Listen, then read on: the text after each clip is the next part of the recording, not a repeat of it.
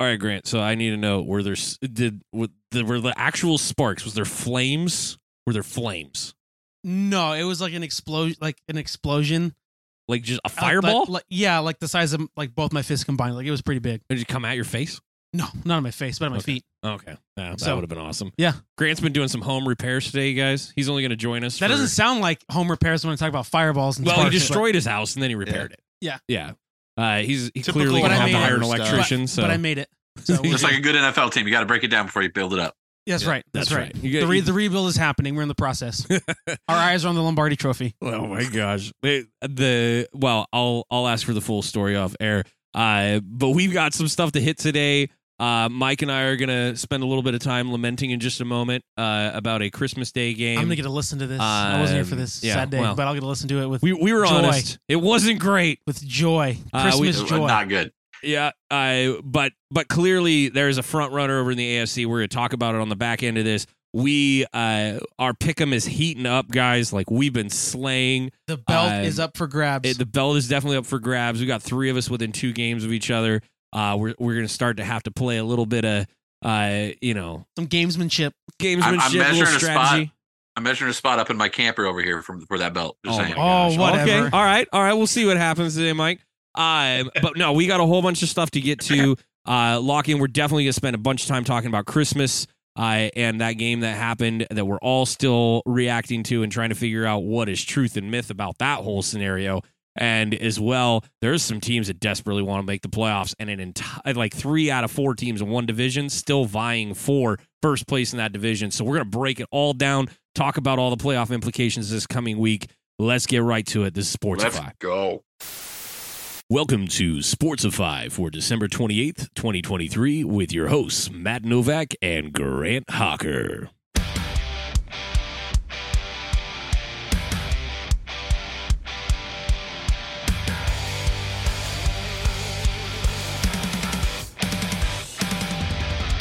Welcome in, everybody. I'm your host, Matt Novak.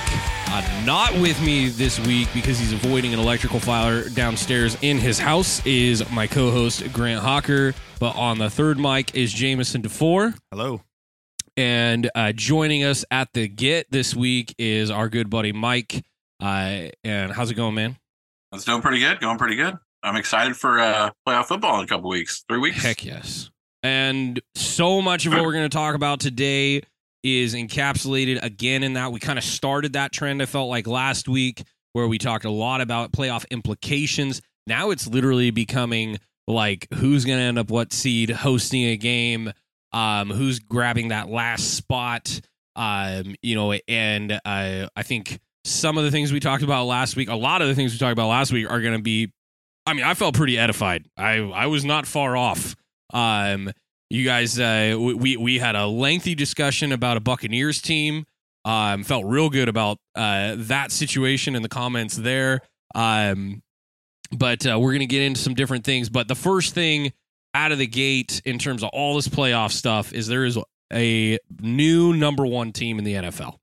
Yeah. Because what happened on Christmas Day made it very obvious that one team is ready to go win a Super Bowl, and another team clearly needs to get healthy and get right before they're ready. The number 1 team in the AFC, the Ravens, taking on the 49ers, on Christmas Day. Holy cow. Everything that could go wrong for the 49ers quarterback, Brock Purdy, went wrong. Everything. 4 interceptions. And it was, some of them just borderline laughable. Like when you're having a bad day and it just gets worse.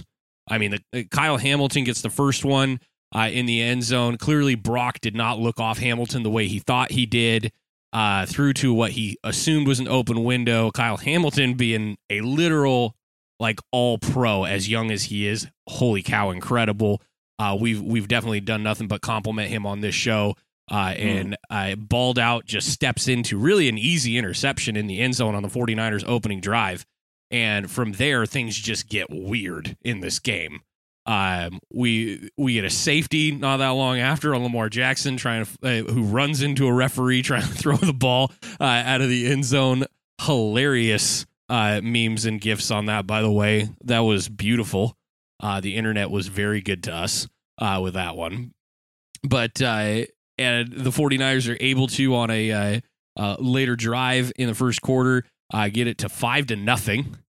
And you end up with this just weird score throughout the first half going on. Not really feeling like, even though Brock continued to throw interceptions, that this game was out of hand in the first half at all. I believe that, correct me if I'm wrong, but the halftime score is 13-12. Am I correct in that? Yeah. Okay. 16-12. And yeah, and it was weird, but totally doable for the 49ers. All they needed to do was take a breath, come out, run the ball, get things going. Kyle Shanahan does Kyle Shanahan things, however, in the second half. Play calling bends hard towards the pass, continues to, and what could go wrong for Brock Purdy continues to go wrong. Tip balls.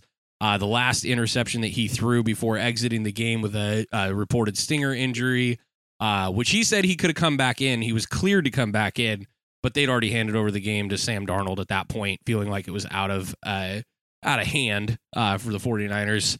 But on the last one, he just gets his arm hit in the backfield and clearly just throws the ball away. I mean, or it looks like a thrown away pass to McCaffrey over the middle. Just, again, it just got worse, and Lamar just kept making plays. Ravens did not have to drive very far, except for one drive in this game. They got great field position off of what ended up being 5 turnovers throughout this game. And while the 49ers offense would go places, as soon as it got to whatever that place was, they seemingly just turned the ball over again. I believe Mitch Wishnowsky got 1 punt off in this game for the 49ers. So it was just a calamity of things from my perspective. Also would say, and I said this to Mike as we were texting in the game, was really concerned, and I just mentioned the amount of passing play calls that were happening when the run game was literally getting 10 yards a carry with McCaffrey. Yeah. That was kind of shocking. Like, you just needed a few sustained drives, get your quarterback's mind right, don't do anything goofy, and they kept throwing the ball. And it was like, we're just going to let him throw his way out of it. I didn't feel that helped Brock at all. And they had that series, third quarter, when it looks like, my 49ers are moving again. They're not too far to reach yet. And they throw like 5 screenplays in a row. Yes. And then the 5th one on a 4th down, got destroyed in the backfield. Yeah. We're like, come on, guys. Yeah. Well, Brock ends the game 18 for 32 for 255 with 4 interceptions. Darnold in relief, 8 for 14, 81 yards. Did throw a touchdown, but ends up with another interception. These guys got sacked 4 times in this game. Defensive line looked real good for the Ravens. That was constant pressure they were putting on. Didn't have to blitz a ton to get it, too. And Lamar, all credit in the world, made great or did well with the opportunities he was given. The 49ers giving him the field position and whatnot. I think that touchdown in the 4th quarter that the Ravens got that put them up to 33 points, or put them up to 30 and then got the field goal subsequently later on that long drive was 93 yards. They were just able to run the ball because that defense was exhausted from having to pick it up. They've been out there for so long. Yeah. Yeah, it was pretty obvious. Like, you could just see hands on hips, and this game was over. And you will not, and it is well known and documented that Mike and I are big 49er fans. You're not going to have us sit here and be like, oh, well, this and that. No, they blew it. 100%. They did not play well. Brock in particular, obviously, had a really rough day and got rattled and played like a rattled quarterback. And there's no denying that at all. Yeah. You go back and watch it. He looks scared. His teammates are trying to pick him up. He looks like defeated. Yeah, and then the defense comes out, second quarter, their 3rd interception. The defense starts trying to play hero ball, starts getting penalties, and that's just the way it is. This defense is like, we're the heart of the team. We can pick this up. And they did really good, by the way. Like, as many short fields as those Ravens had, right, in by the second quarter or by halftime, and they only had 16 points. I mean, that defense did some work. They did some real work out there for the first half. And then they just didn't, like you said, they just didn't have it in the tank. They come out of the halftime. They did okay on a couple drives there to stop, and and slow the Ravens down. And then it was just, they didn't have the horses for the end of the game. And Lamar is a kind of guy where you can't not have something in the tank at any point, or else you're toast. Right. Because he's going to burn you. Absolutely. And to Mike's point about, how the defense played, I'll just say the team as a whole, if you take out, let's take the interceptions out of the discussion for a moment, just for a moment, because I realize they need to remain there in the overall discussion. It was literally the tail of the game. But if you look at the hard stats, Ravens had 23 first downs, 49ers had 21. Both teams had 14 passing first downs. Niners had one more rushing first down. First downs from penalties, Ravens had 5. 49ers had 2. Niners were 6 for 14 on third down and 1 for 3 on fourth. They were the Ravens were 4 for 11 on third down, 1 for 1 on fourth.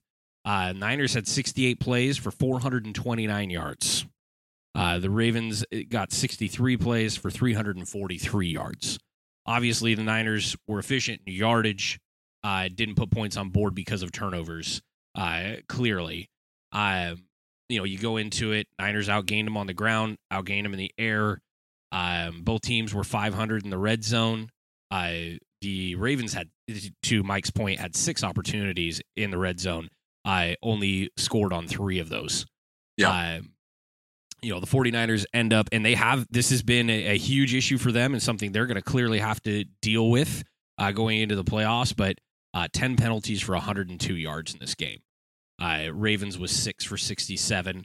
And time of possession wasn't near as bad as you'd think in terms of being skewed towards one team, with the 49ers turning it over that much. Because, again, they did have some sustained drives, made it past the 50 plenty of times. But it was 28 and 28-45 to 31-15 in Baltimore's favor. But that's pretty normal for the 49ers, who often are a quick strike offense. And because of the big playmaker abilities of, the Ayuks and the Debos and the McCaffreys, especially, they do tend to score quickly and often in a lot of games. Looked like they were going to do that in most of this game. But credit to Baltimore's defense, who, by the way, is really tall. That is a tall defense. Their linebackers are tall. Their safeties are tall. Their corners are tall. I don't know if they have anybody under 6 foot that plays on that defense. I don't think there's any little slot corner or anything. I did not realize how tall everyone on their team is. Well, and that was a real problem for the Niners. Last week when we were talking about it, I obviously had picked the Niners in the pick'em, but I had talked about if on the defensive side of the ball, if Kyle Hamilton can give that team fits, then, we'll see what happens. And sure enough, that monster of a man, I'm sure you saw the play too, the one where he got penalized. Well, he was the victim of a penalty, gets back up and gets his second tipped pick of the day. He's just all over the place. Bro, you're just winning the lottery at that point too. It is your day.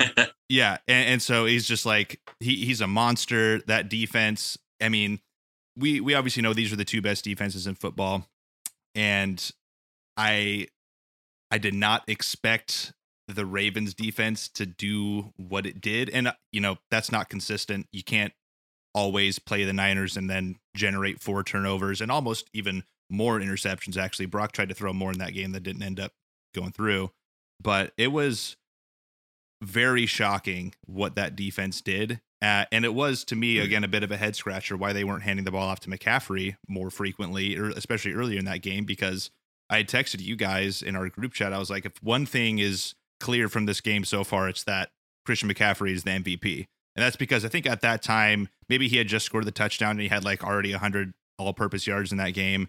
He had 100 yards by the midway through the second quarter. Yeah, and then it just stopped. And then I was like, okay, well, this game's going to keep going, and then Lamar's going to basically fill that sentence now, which sure enough, I don't know if you guys have looked at the MVP odds since that, but Lamar's in a pretty heavy first place, and then CMC is in second place now. Brock Purdy, at least according to this Fox Sports betting odds right here, is behind Tua. He's at plus 1,200 now, where Lamar is at minus 184 odds. CMC's at plus 425. So obviously there's a little bit of what have you done for me lately whenever we do the MVP conversation, and same thing in Vegas whenever the odds are there. But it's a very narrative driven award, and this was the game that we kind of knew coming out of it. One of those three guys was probably going to walk away in first place, whether it was Brock still hanging on to it, whether it was Lamar, or if CMC had a big game, if he would have had like 200 yards in that game, which he probably should have with what he was doing, right? I think he would have taken that as well. But just a crazy game. It's not what I expected at all. But we're in that boat with you, man. But I think there are a lot of things that if we were watching, like we could kind of expect, and this is again where I don't ever want to take away from what Brock Purdy has done, but I think there are a lot of conversations that have gotten too out of hand with him. Like, it should be okay that a second-year guy drafted where he was drafted has a really bad week against probably the best defense in football right now.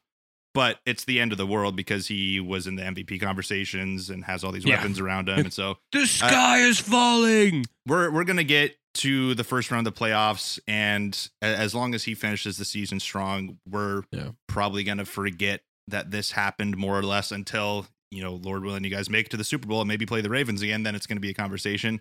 So I don't want to get too caught up in the wishy-washy week-to-week stuff. But obviously a very bad week to have a very bad game. Especially this time of the season if you're Brock. So, but yeah, and I mean, as a just putting on the fan hat, be real honest, okay? I don't want to see them again. Yeah, that is not a good matchup. Again, it's the height. It's holy cow, the height. And they have built a monster over there, and it's not a team that we West Coasters get to see a lot. We definitely don't unless they're playing us. We've seen them play other West Coast teams this year off and on, but we're just catching snippets of that when it's not our team. So, they're very right to feel like they've been made this underdog, and they clearly were playing with a chip on their shoulder, all that stuff. Dude, if the Dolphins or if the Chiefs or somebody, the Bills, anybody wants to get their act together and knock that team out of the playoffs pre-Super Bowl, I'm down, dude, because they do have a lot going for them. I mean, one key stat that to me always stands out when you talk about this team, though, is can they run the ball week to week? They had 19 carries for like 53 yards outside of Lamar. And the Niners seemingly did a great job outside of one play. The big gain that Lamar got towards the end of the game, like they did a really good job. They had him down to, I believe it was 19 yards pre that play. He only had 45 rushing yards in this game. 30 of them on one play or whatever. Yep. And so you look at that and genuinely like under 20 yards for the rest of the game. I think the Niners can deal with all of those things, but this one's in your head. I mean, it's undeniable. It's in your head. You're questioning yourself to a certain extent. Man, how do we fix all of that? I think we have some answers from what we saw, just as observers. Run the freaking ball. You were killing and don't lose them. 4 linemen to injury. Yeah, you should also not have 4. 49ers did lose 4 offensive linemen in this Trent game. Williams, as soon as he goes out, that team is different. It's totally different. You can't run off the left. And I think that's exactly what Kyle would tell you. This is why we didn't run the ball. We're not going to risk McCaffrey's life down, a third score, with some guy that we never had any intention of playing minutes for us, having to go play. Who, by the way, Mike, we haven't talked about that, but what's his name? Is it Borsch? Borch? Yeah. The guy from the Bengals. He played really good. Just for the record, I came in on the right side for the Niners and did a heck of a job. McKinnon's on the left tackle spot. Not a good thing. No. When you have your second year right guard playing left tackle, who plays right guard really bad, that's a bad day. But yeah, a lot of little injuries. Jair Brown also injured in this game for the 49ers with a sprained knee. Bengals came out of this healthy, and I had asked that question going into this game. That was my big thing. Was like, can they run the ball though? Because Keaton Mitchell's gone. Can they run the ball? Yeah. That's the question. I think if they're really going to be a Super Bowl contender, all things on the table, that's very fair to ask here. Can they run the ball at all in the playoffs and take time off the clock? They were able to do it because the 49ers gave them 5 extra chances in this game. They were able to take time off the clock.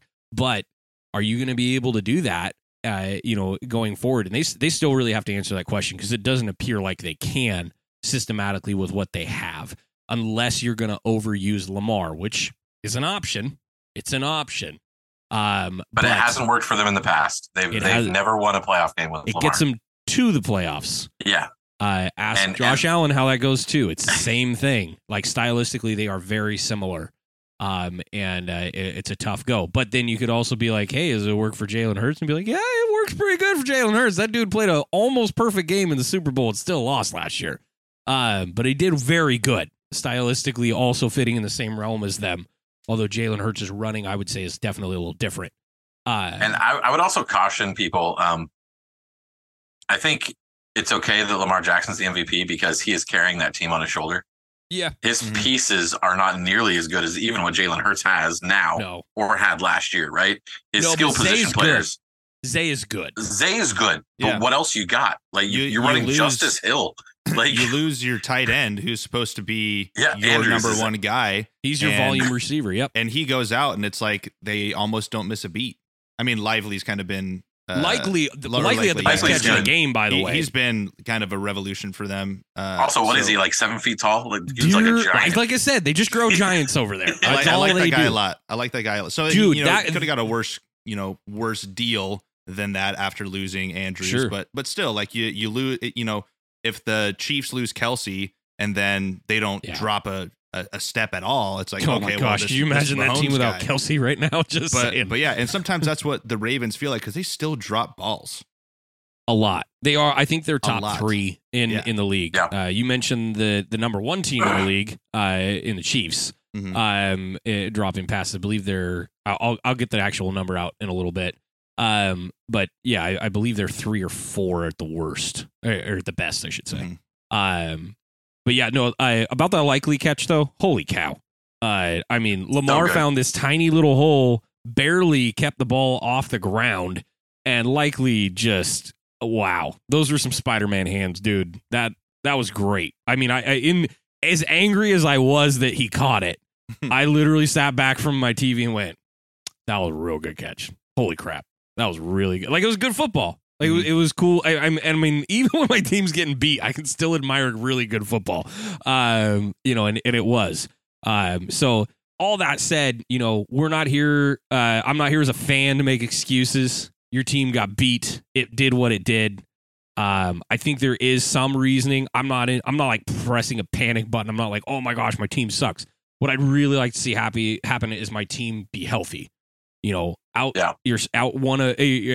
already have lost, your starting strong safety this year. Jair Brown comes in, has been a revelation for the 49ers, filling in, playing great football for the most part. Had 2 bad plays in this game, but had been playing really good football. He goes out with sprained knee. Juwan Jennings, who you cannot deny, is a huge part of what we do in the run game, and a extremely effective third down pass catcher. I was out of this for a concussion. It's not lost on Mike and I that Ray McLeod, who took our team from being ranked 30th in return yards in 1 year all the way up to like number 9 last year, has been out all of December. 49ers clearly missing him. Bell almost had a fumble and turned one over in this game that luckily went out of bounds. That's the second time he's done that in 3 weeks. The Niners need to get healthy. So I'm not pressing a panic button from the talent standpoint. A little concerned my coach didn't want to run the ball more. But mostly, as a fan, I'm like, dang it, can you just get healthy? Because I would love to see a truly healthy 49ers team, and that has been the catalyst for that squad in particular. Get into the playoffs and just go to work because they are a machine when they're healthy. I do have a question for you guys now because, we had talked last week about how one of the reasons I was kind of picking the Niners this week is not only did I think that they would win, especially at home, but selfishly as a Rams fan, I was like, I need them to win. So week 18, you guys kind of have things all locked up and you don't really want to play your guys week 18. And that's going to matter probably for us at some point.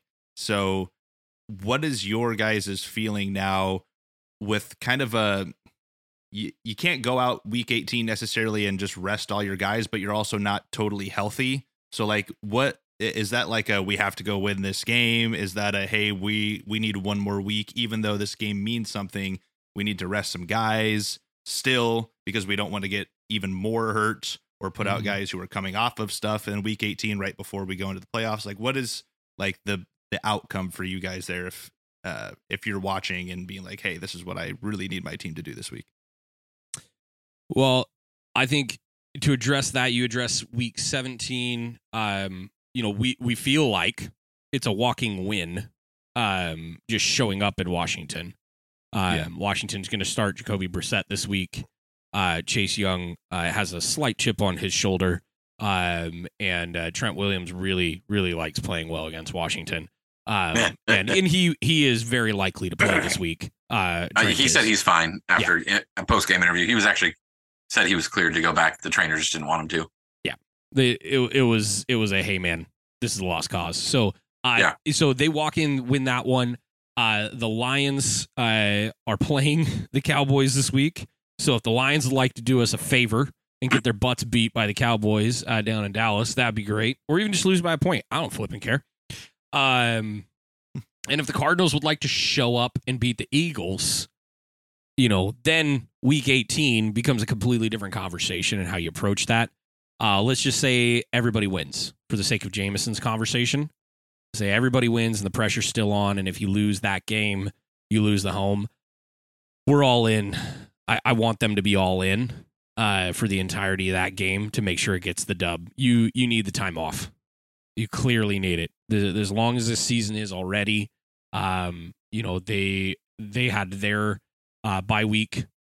It will have been 9 weeks since they had a bye week, and so they will be ready for one. So I think you play your butt off. You play the starters. You play guys that are at 90% just to make sure. And as soon as you go up by that third score in the second half, you start phasing them out as quick as you can. The first one being Trent Williams. The first one. I know that McCaffrey will not want to come out of the game. Forget him. Elijah Mitchell can come back and give us a few carries. Jordan Mason's an incredibly good number 2 back.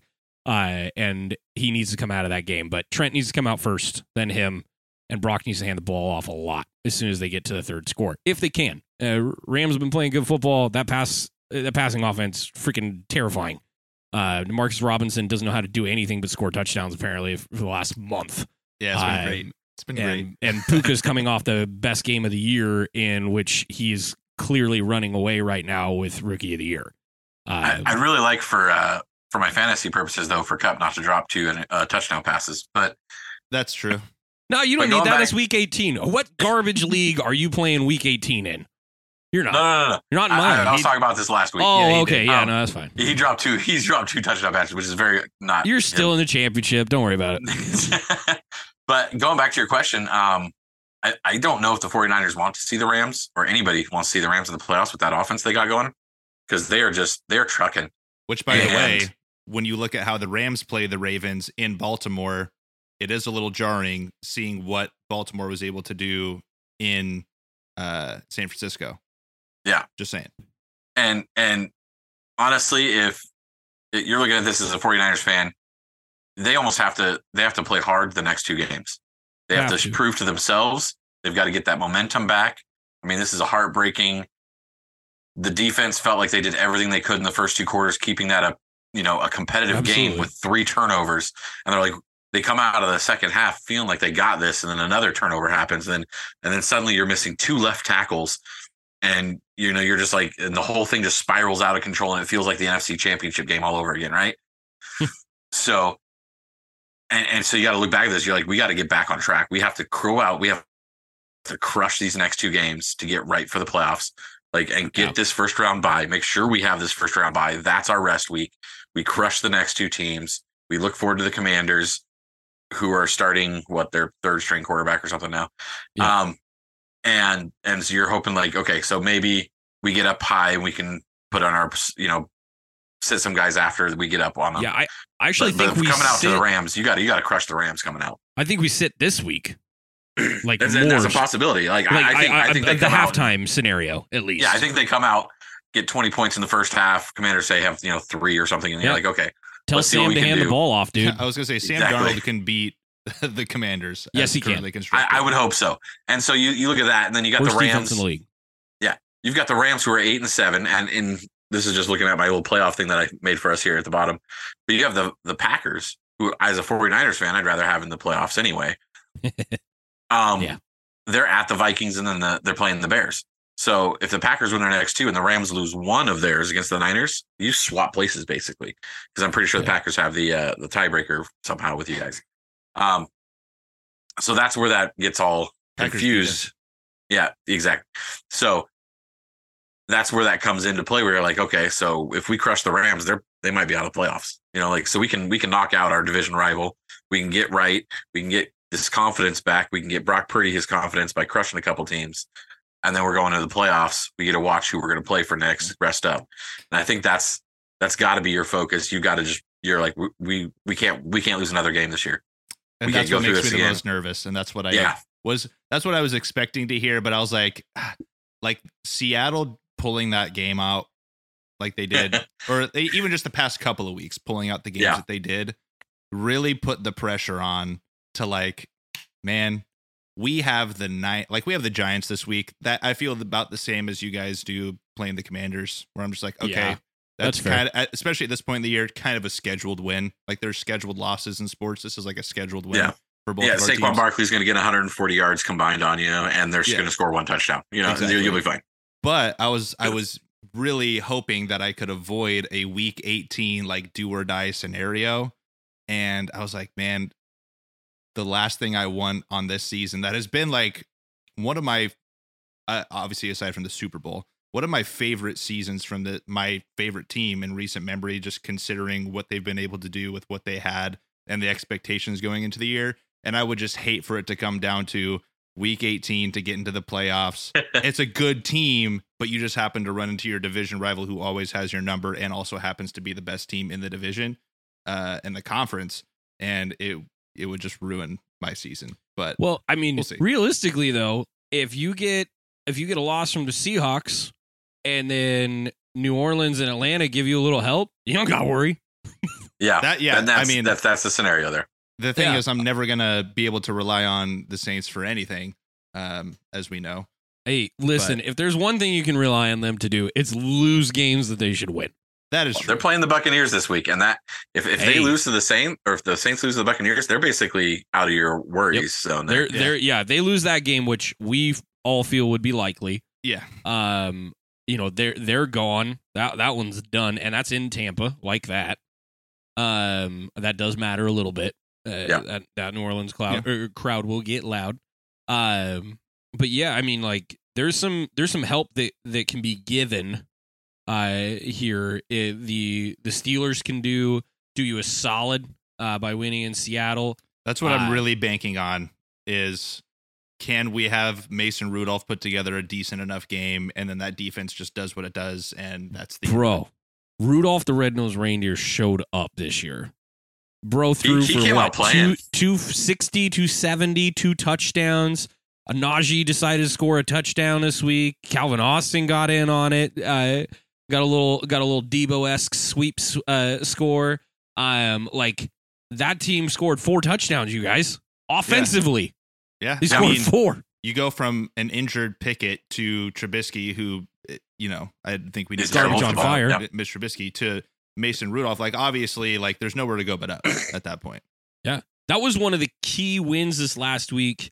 And it came early. That was the first Saturday game. I mean, it was a 34-11 dump on the Bengals, who have showed up in some games that they didn't seemingly belong in, and gotten some wins that we didn't expect them to get here in recent memory.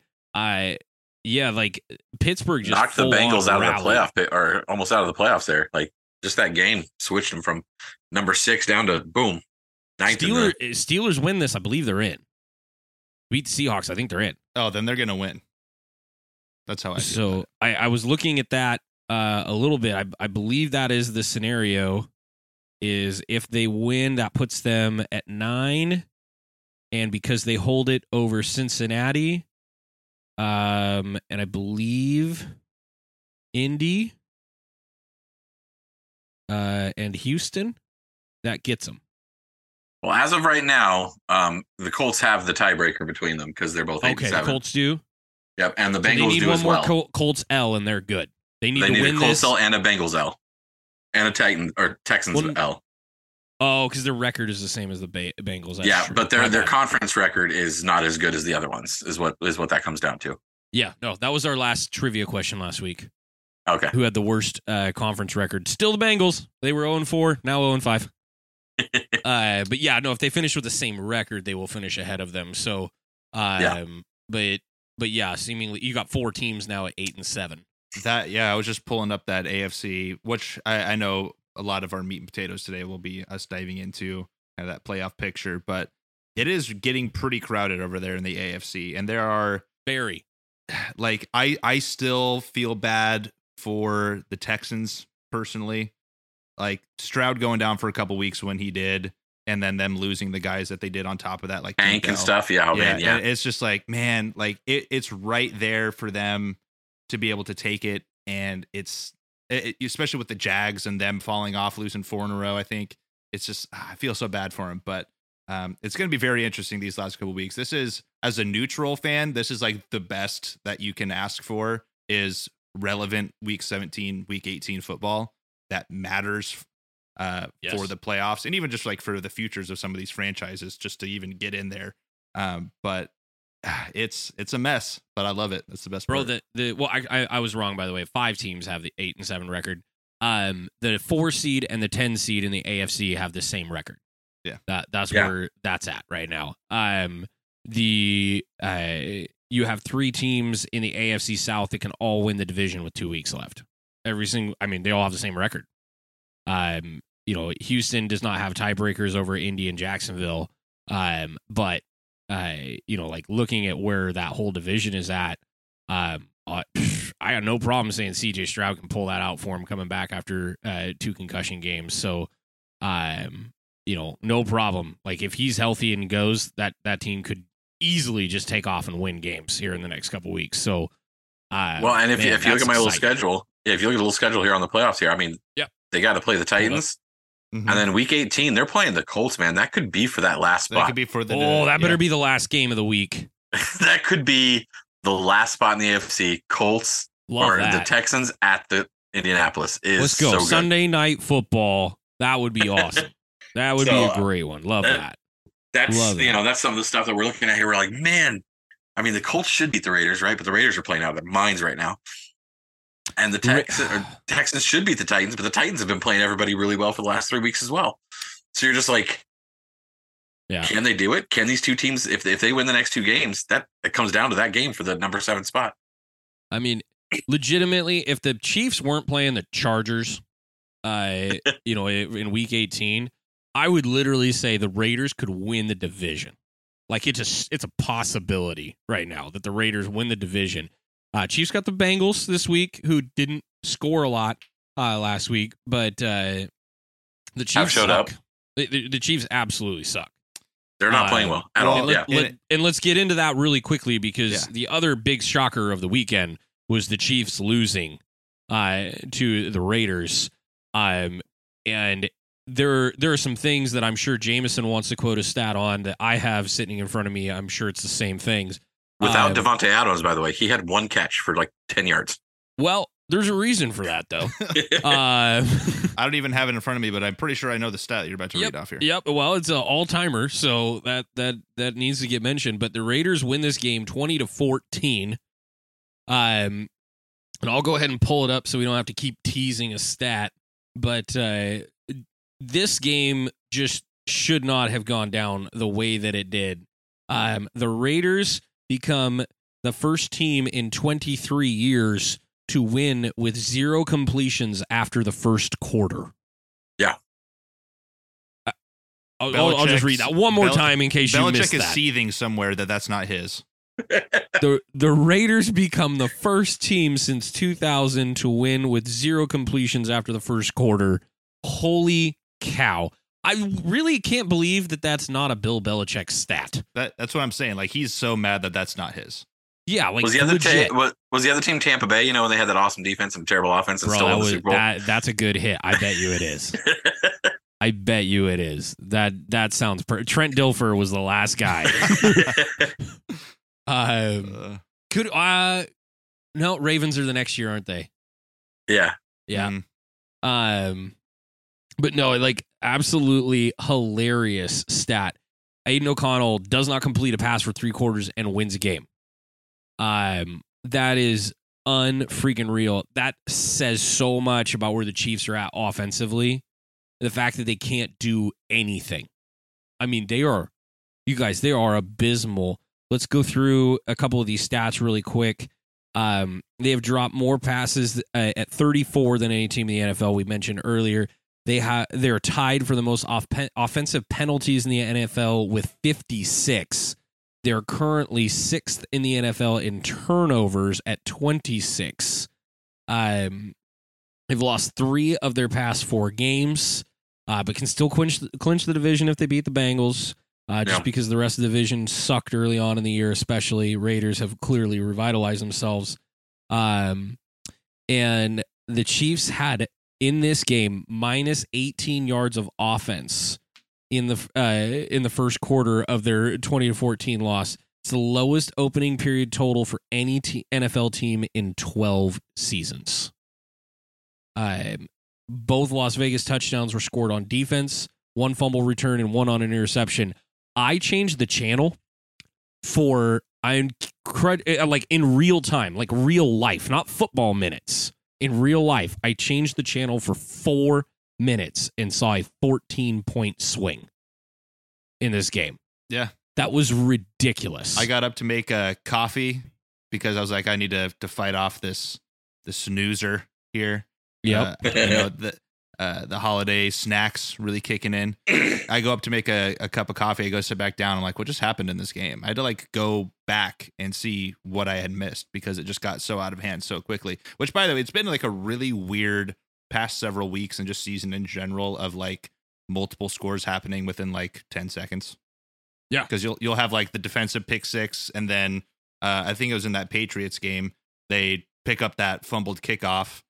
It was against Denver. Right after. Mims Jr. drops, fumbles it on the kickoff return. They pick it up, score it, and it's like, 2 touchdowns in 7 seconds. Yeah, cool. Which that was even quicker than this. Yeah. But the Chiefs did do it on the first play of the next drive after giving up 1 defensive touchdown, gave up the 6. second one on the next play. So yeah, it was so chaotic. Couple cool things I want to mention. We'll just end that part with Chiefs suck right now. I would like to point out that Raiders defense is like mid-tier. They're like ranked like number 15 in the league or something like that. Like, yes, Max Crosby is that good. But Max Crosby's great. But that team's just like mediocre. That defense is, and that Kansas City offense looked so bad. Well, I will point something out though. I will. You saying that. Now, don't get me wrong. Chiefs offense is not good right now. The week before, they played the Chargers, so not good. Yep. The Vikings offense, not great. Held them to 3 points and still lost that game. But they have only let one team score more than 20 points. 21 points. In I think the entire second half of the season, and that was their earlier loss to the Chiefs, which happened in Thanksgiving weekend. So they've held the Dolphins to 20. They held the Jets to 12. The Giants to 6. And then that last team that really took it to them was in the end of October, right before Halloween. That was the Lions. They gave up 26 to. So, I mean, really has had a great defensive showing, and it's all been since they fired a certain person. That's very true. I was about to say that. Yep. And honestly, dude, I just picked up their defense because for championship week, I am genuinely considering it, just because they have been in double digits for I think it's the last 4 out of the last 5 weeks. In terms of their defensive points for fantasy. So they're playing. They are a mediocre defense, but they've been playing lights out since they switched to the interim coach, who, by the way, made a case for himself this week. If they take care of business the next 2 weeks, how can you deny a guy 6-3 who turned that defense that everybody said was garbage, that we have said was absolute garbage many times? Besides Max Crosby, that team's garbage. Bro, at worst, you're not going to be a linebackers coach next year. Yeah. At worst, you're going to go be a defensive coordinator somewhere. But I would be pretty surprised if they didn't give an opportunity here, as well as things have gone for him. And the crap situation that he was handed, the Jimmy G situation that he got, he's running out there with a rookie quarterback who can't complete a pass for 3 quarters. He like all that stuff. That's a heck of a job. If anything, I think he absolutely deserves not just recognition, but an opportunity. Yeah, I think if anything, that's a guy that is kind of Dan Campbell-esque, where it's like surround him with some good coordinators and just let him be the player's coach. And obviously, the guys love playing for him. It's been very clear, like the attitude of that team since he took over. Let alone the production of that defense since he took over. Much deserved. He's not going to be the best X's and O's guys, I don't think. But you put somebody in there, and I think he's earned it, personally. Yeah, I would say so too. I would love to see it. It doesn't happen that often. But what we do see happen, speaking of Dan Campbell, is like the opportunity elsewhere comes. Maybe they don't view you as the guy. To make a biblical reference, Jesus didn't do ministry in his hometown. You know what I'm saying? Like, sometimes they look at you as the kid that they knew. And that can certainly happen for a lot of guys that come in as interim coaches. Steve Wilkes did a phenomenal job with the Panthers last year. Ended up being the 49ers defensive coordinator. Could totally see that being what happens here for Antonio. But, man, none of us would be sad to see somebody, whether it's the Raiders or not, pick him up, like you just said, Jameson. He deserves it. Speaking of the Lions, I want to talk about them. Clinch the division for the first time in 30 years. Love it. Like, absolutely love it. 11-4. Joe Flacco, story of the year. I don't know how he's not the comeback player of the year. I don't know how that doesn't happen. Joe Flacco just chucking. And Amari Cooper, holy crap, clearing over 200 yards, gets 2 touchdowns. Flacco was throwing the deep ball. Does anybody throw the deep ball like that anymore? That looks like old school Russ, to quote Jameson on earlier podcast episodes. That was phenomenal. The one specifically I'm thinking of that he scored on the long ball. That was unreal. He's ripping them right now. It's amazing. Perfect. He's got nothing to lose, and it shows too. He's out there. Dude does not care. I came off the couch from retirement, guys. Like, you gave me the best defense in the league, and Amari Cooper and Njoku. You gave me this offensive line that just beats up on humans. I'm just going to throw the ball. Forget it. The windows he's thrown into are ridiculous. Sidearm bull crud. Just throwing prayers on the sideline. But it's not bad throws. Don't get me wrong. I'm not. Yeah.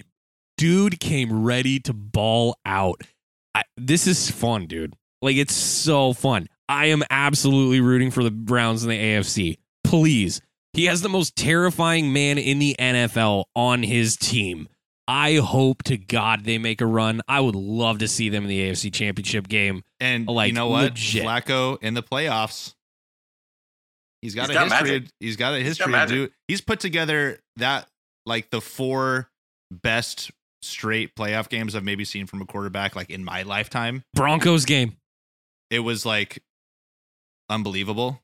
Yeah. And so, and we've talked about this before on the show too, but, like, a guy like Joe Flacco, who doesn't have to have a season's worth of wear and tear on him and his throwing arm and just, the little stuff that comes up week to week. Like, I don't know if all of you guys watched it, but that Netflix quarterback series, like, he kind of, peels back a little bit of the curtain and you kind of see, like, here's what these guys really deal with week to week. When you have a guy like that who stayed in shape, but doesn't have that wear and tear, can come in and just sling it, like, and he's playing well. Obviously he's going to be the gunslinger. He's going to have a couple turnovers here and there. It's just what it is. But, like, he's playing really hot right now, and he's going to be feeling pretty good at the right time of season with an amazing defense, and probably still, for my money, the defensive player of the year on that team as well. So, yeah, that's a scary team. Like, I am very glad that we played them when we did. because that could have been another loss for the Rams on our schedule, and that would have basically took us out of everything. So, well, yeah, and that's probably one of the hardest fought games I saw with the 49ers too, was that game. And the only reason we didn't, stupid kicker. The kicker missed a what was 40 some yard field goal. Yeah. So they're a good team. I think you got comeback player of the year. I mean, because we have that precedence of it's not somebody that's necessarily injured, right? That happened last year. Somebody that came off the bench and played amazing. So, I mean, you have that. But I think you got coach of the year right here. I don't know what the Browns have done. They're 10-5. They technically could still win their division, I believe. So it's one of those things you're just man, they've threw 4 quarterbacks. They threw 4 quarterbacks this year. They're on a 4th stringer who came off the couch. And this coach is all we got this. Let's go out there and ball. And they're just playing like crazy. Dude, Kevin Stefanski is no joke. That's a good coach. He's coaching his brains out. His GM's a moron, but he's a good coach. Yeah, built a pretty good team. To have probably the worst deal in the history of the league at that quarterback position. At quarterback? Oh, yeah. For the next 2 years. We're going to get to maybe a worse one in a minute. We'll see. But I mean, as currently constituted, what you've gotten out of this guy for the guaranteed money that you gave him. Okay. To not even it's like having I wouldn't call Deshaun Watson a Porsche by any means, but you have a Porsche in the garage, and then you're just winning a street race with your Honda Civic somehow, and you're I don't know how I did it, but I'm a really good driver apparently, and so that's what it feels like. You're allocating all this money, which is also taking away from other resources for your team, by the way. So it's you're playing with 70%, but you're still performing so well. And I think a lot of that is the coaching. A lot of it is obviously the defense. But Joe Flacco, again, coming out and just slinging it has been something to watch. I selfishly would probably throw Sean McVay in the coach of the year conversation as well. But I even think I don't disagree with that. Win 2 more games. Cleveland. Yeah, win 2 more games. If you win 2 more, if we get to 10 wins on the season, it's a conversation. There. It's a conversation. But still, Browns are already at 10 wins, and they've gone through probably as much adversity as anybody this season. Yeah, but we still have to have a conversation about a guy in Houston. We got to have the conversation about the guy in Miami. Yeah. Which, again, 2 weeks of football that not only will have playoff implications, but MVP implications, but also basically for any award this year, it's going to come down to the last couple of weeks. With the exception of, I think, Puka winning that offensive rookie of the year. I think it's kind of he wrapped better. Up in that at this point with Stroud missing 2 games, Stroud's going to have to throw 500 yards for the next 2 weeks. Yeah. That's he'd have to. And win they could win the division. The Jags, the Jags I think play the Titans and they play the Panthers this week, so that should not be a thing. But in a really weird upside down world where the Jaguars, by the way, have a losing record on American soil because they're 2-0 overseas. I was gonna say, and they have not looked good the last couple weeks. And T-Law's got a sprained AC joint, dude. Exactly. So you probably not playing. You have a weird week where they lost to the Panthers. How did that happen? Panthers obviously have nothing to lose. They don't have their own draft pick, and they've been playing tough. Yeah, and then last week you have the Titans, Hubbard, man. And so it's those aren't fun games to play. And if CJ Stroud comes in and wins the last couple of games, maybe steals that division somehow, that would be very interesting too. But yeah, there's a lot of those conversations. I wanted to make sure we get in with the Browns. This last little tidbit that we all love. The Lions at 11-4, the Browns at 10-5. Both have 10+ wins in the same season for the first time in 70 years. Insane. These are 2 very well-known, awful franchises. It's hard not to be excited for those 2 franchises. Thrilled. It's really hard not to be excited for them. I feel so happy for anyone I've ever seen wear Lions gear in my life. Or a Browns jersey. I'm honestly, I'm more happy for the Lions, obviously, because it's the Browns have had some intermittent success here and there, been at least playoff contenders. Yeah. In more recent years. So, but the Lions to win the division and have a real shot.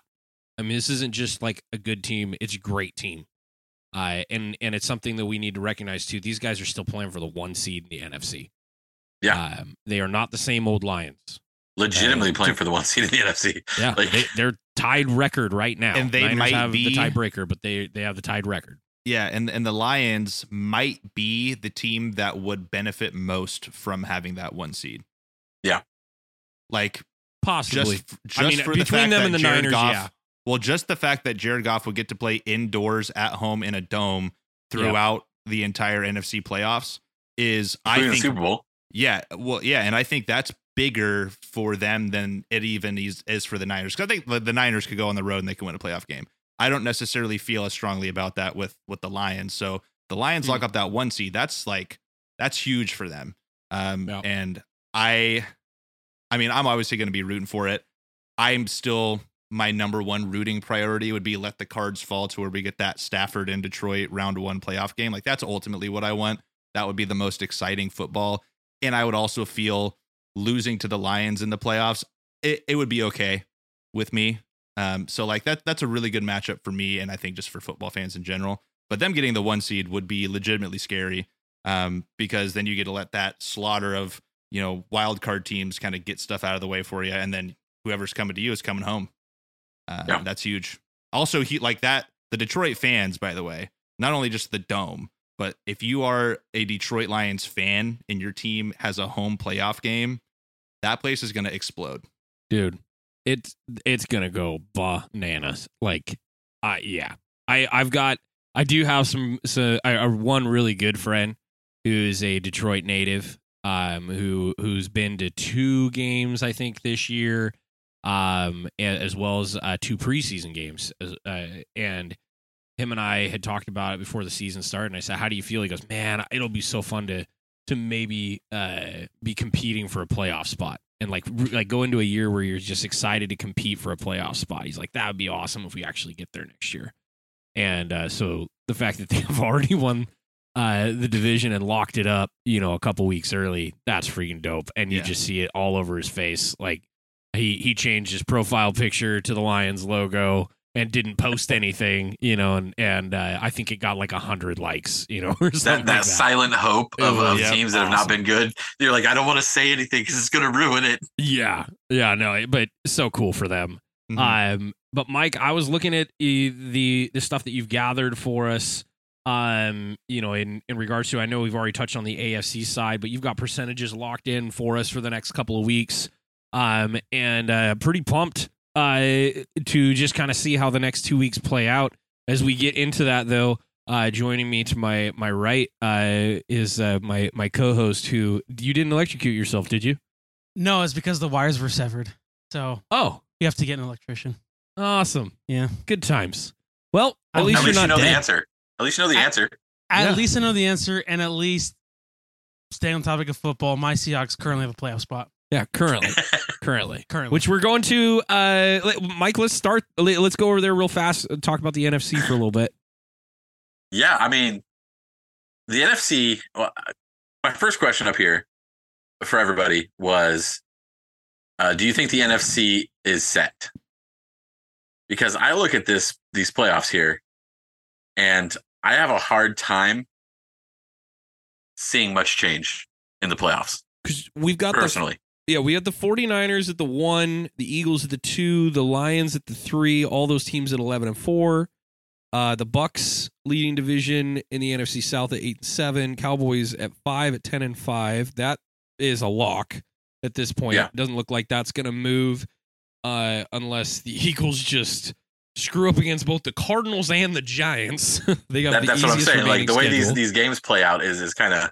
Yeah, Rams at the 6. They've got the Giants, Niners, Seahawks at the 7. They've got the Steelers, Cards. The only reason that I would say maybe not, Mike, is in the 8-9 spot. You have the Vikings and the Packers, who are playing each other this week.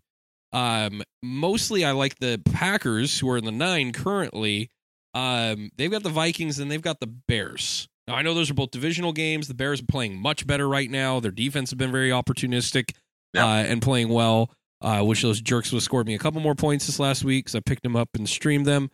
But no, I think the Packers have probably the easiest road in terms of games.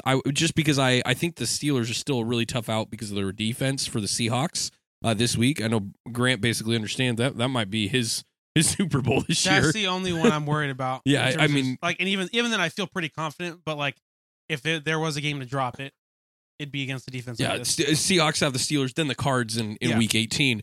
But I think the Packers have a genuine shot. My understanding is if they win this week against the Vikings, their chances, because they would have effectively eliminated the Vikings, is my Yes. understanding. They'd go up to the 8th seed, but They'd go up to the 8 if the way- the Seahawks wait. beat the Steelers.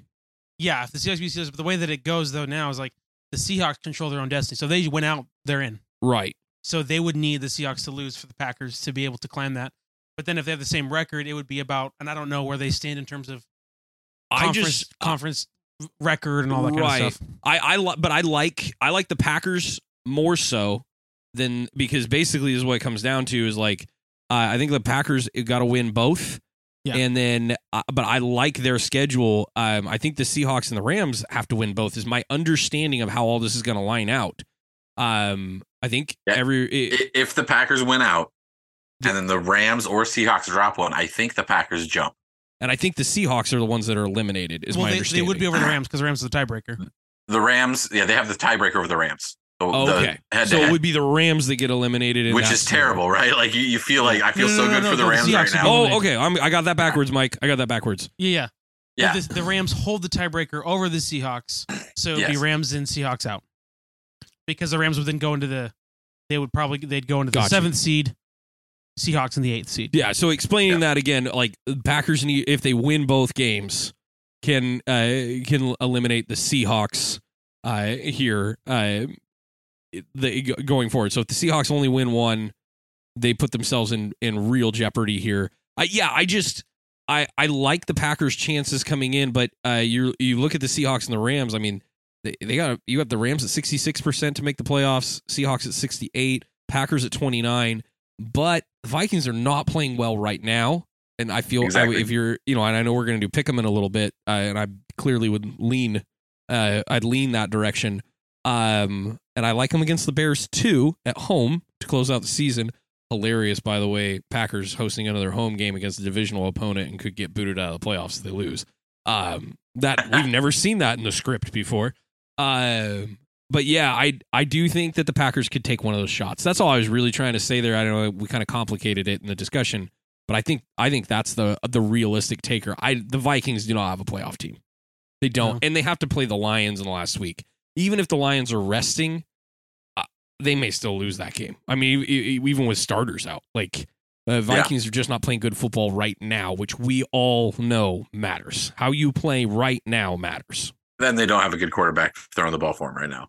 No, and they're just trying to figure it out. Mullins is a turnover, machine. Yeah, Yeah. I'm sure he's you got guys are 7 very in 2 aware of games. that. we've been there before. Yeah. So I think for the most part, yes, I think it's likely that only one, either the Rams or the Seahawks, loses a spot here. I know James. So do you really think that that's likely? I'm not saying it's likely. I'm saying that it is pretty set. I think the 1 through 5 is set. That's how that's going to end up. We're just talking seeding at that point. But I think those are, obviously there's a division winner. 2 of those already clinched division. Yeah. And I think their seeds are likely to stay where they're at, likely based on schedule. The Eagles and the Niners don't have, though the Niners, as we've already discussed, do have to play the Rams in Week 18 and make some difficult decisions, depending on where the score's at in that game. But I mean, the Lions have to play the Cowboys this week. That's the toughest remaining game for the top 3. The Bucks have an easy out. They got the Saints at home, and then they're at the Panthers. Mm-hmm. The Bucks should lock that up. Be 10-7 with a win this week. Yeah, heck of a season. They win this week, and they're in. They already locked up the division, so they can rest guys going into wild card, which is great for them, and they'll get to host that first week. Good for them again. So yeah, Cowboys are basically in that position no matter what. They're the 5 seed. I don't think they really could lose. They got the Lions this week, but then they're playing at the Commanders, so they're going to go 1-1. They're going to be an 11-win team here at the worst. Yeah, at the worst. So 11-6 could do themselves a real solid here if they beat the Lions this week. But Yeah. No, I think it's pretty locked. I feel pretty good about this. I think it's most likely that we have 3 NFC West teams. I think that's and that's what the percentages are telling us. But if anybody's going to upset it, it's going to be the Packers. Yeah. Well, yeah, it's going to be the Niners, and that's my biggest concern, especially for poor Jameson over here. Is those Packers should win the next 2 games, in my opinion. And if that happens, and the Niners beat the Rams at the last week, the Rams actually fall out because of that head-to-head game. Yeah, and it becomes Packers Seahawks. But what happens as soon as if the Packers lose to the Steelers this week, or the Seahawks lose to the Steelers? Well, Seahawks, if they lose, then it's Rams and Seahawks out. Yeah, well, then it's the Rams go down 1 and the Packers go up to 6. Essentially, that's how it works. Which is kind of what I'm hoping for. The Seahawks I don't feel too confident about Week 18. In order for that, the Seahawks pretty much have to have a game better than they can't. They have to be a game better than the Rams to be in the playoffs or have the same record. Yeah. So, the conversation next week for the NFC is really going to be, we're going to start already breaking down the potential wild card matchups. And we're like, man, can this team beat that team? That's what we're going to get into next week. Excited out for on the NFC side. I know the AFC is more clouded, so let's hit that really quick as we move along in our playoff discussion. This is pretty messed up. I think, and this is a bigger question than the last one, is the AFC playoff set? No. Not even close. But let's run through the top real quick. So we've got the Ravens at 12-3 and the Dolphins at 11-4. They're not moving, right? We were pretty sure about that. Yes. Well, and then the Bills are probably, and that's the question. The Browns. The Dolphins could lose their next 2 games. No, but the Browns can't move up. No, but the Bills can. Yeah, the Bills can. Oh. The Bills can win their next 2 and they jump the Dolphins. Could be for the division. Yeah. To be fair, yeah. The Bills are playing some of the best football right now. Bills, genuinely, Bills, Bucks, Browns, right now, I think are like my 3 favorite teams to watch play football at the moment. You missed one. It's actually the Rams, but that's fine. But that's fine. I'm good with missing that. But no, yeah, that's true. I did not realize that was a scenario. But again, we pointed out earlier, dude. This isn't set because the 4 seed has the same record as the 10 seed. Yeah, there is so much chaos that can happen, specifically in the AFC South. It's just nuts. Which is so funny. We have 2 playoff teams right now in the AFC South. Jameson, we declared that the NFC and the AFC South were the worst divisions in football. And little did we know. We were right about one of those. Yeah. But I mean, the Colts have been a surprise. But by the way, we're talking Coach of the Year. If they make it to 10-7, that's another discussion too. I mean, did we also talk about? The backup quarterback, coach of the year? I mean, Stefanski. Yes, yeah, that was a big our conversation before you came in. Like that's insane. What's happening with that Browns team right now? Yeah. Well, we are all such Browns fans in the AFC. I know we all feel that way. We're like, let's go. I want to see Joe Flacco in the Super Bowl. I really do. Yeah, you pull a Nick Foles and just do it. Pull a Nick Foles and let's do 10 years this. later. Yeah. But then Deshaun Watson would have a Super Bowl ring. Oh, that would be sad. Way to sour that. They'd have to put an asterisk on it. Yeah, No, we they paid you so much money, you wouldn't. actually don't get this. No, they should. They should. They don't. They Yeah, should. you get one. Give us back the guaranteed money, or you can have the Super Bowl ring. So I will say though, to narrow it down, Mike, Steelers, dear Lord, are going to have a really hard time with this. I'm surprised at their Seahawks, playoffs, at Ravens. I'm surprised the NFL hates them. I'm surprised that their percentage is as high as 12. Yeah, that seems the pretty high. Raiders, who are 7-8 and need help, are playing the Colts and the Broncos and have a higher percentage at the 11 seed with 15% than the Steelers do with these 2 away games at 12%. Yeah, that's pretty crazy. I do feel like the Steelers are out. I do feel like clearly the Raiders are out because they don't control any part of their own destiny. Yeah. They need teams to lose out to help them. I don't think that the Bengals are in. I think that the Texans Colts matchup, like we discussed, this coming in week 18, could be for the 7th seed. That's it. That's the last spot. Mm-hmm. I like these other 6 teams to make the playoffs. I don't know how the Bills don't make the playoffs. They're playing the Patriots this week. That's it. Yeah, and that kind of gets them in. 10 at worst. 10 at worst wins. Yeah. That clinches them a spot. I believe if they win that game, they're in. Yeah. And I think that's 1 through 6 settled. I also don't, again, we touched on this earlier. I don't want to totally, even though it's unlikely, I don't want to totally write off the Jags just blowing that division and not only losing the division, but completely falling out of the playoffs, because that's what would happen if they somehow dropped one or even both of these games. Like, I don't think they would be in the playoffs. To fall out of the playoffs, I think they would have to lose both games. Mm-hmm. But because of that Texans-Colts game in Week 18. So somebody out of one those two is is going to be gone. Yeah. Yeah. And the Jaguars holds the tiebreakers over both of them. Oh, so, okay. Yeah. So they're likely at least the 7 seed. They're likely at least the 7. Yeah. Likely. They could lose 2 and be out.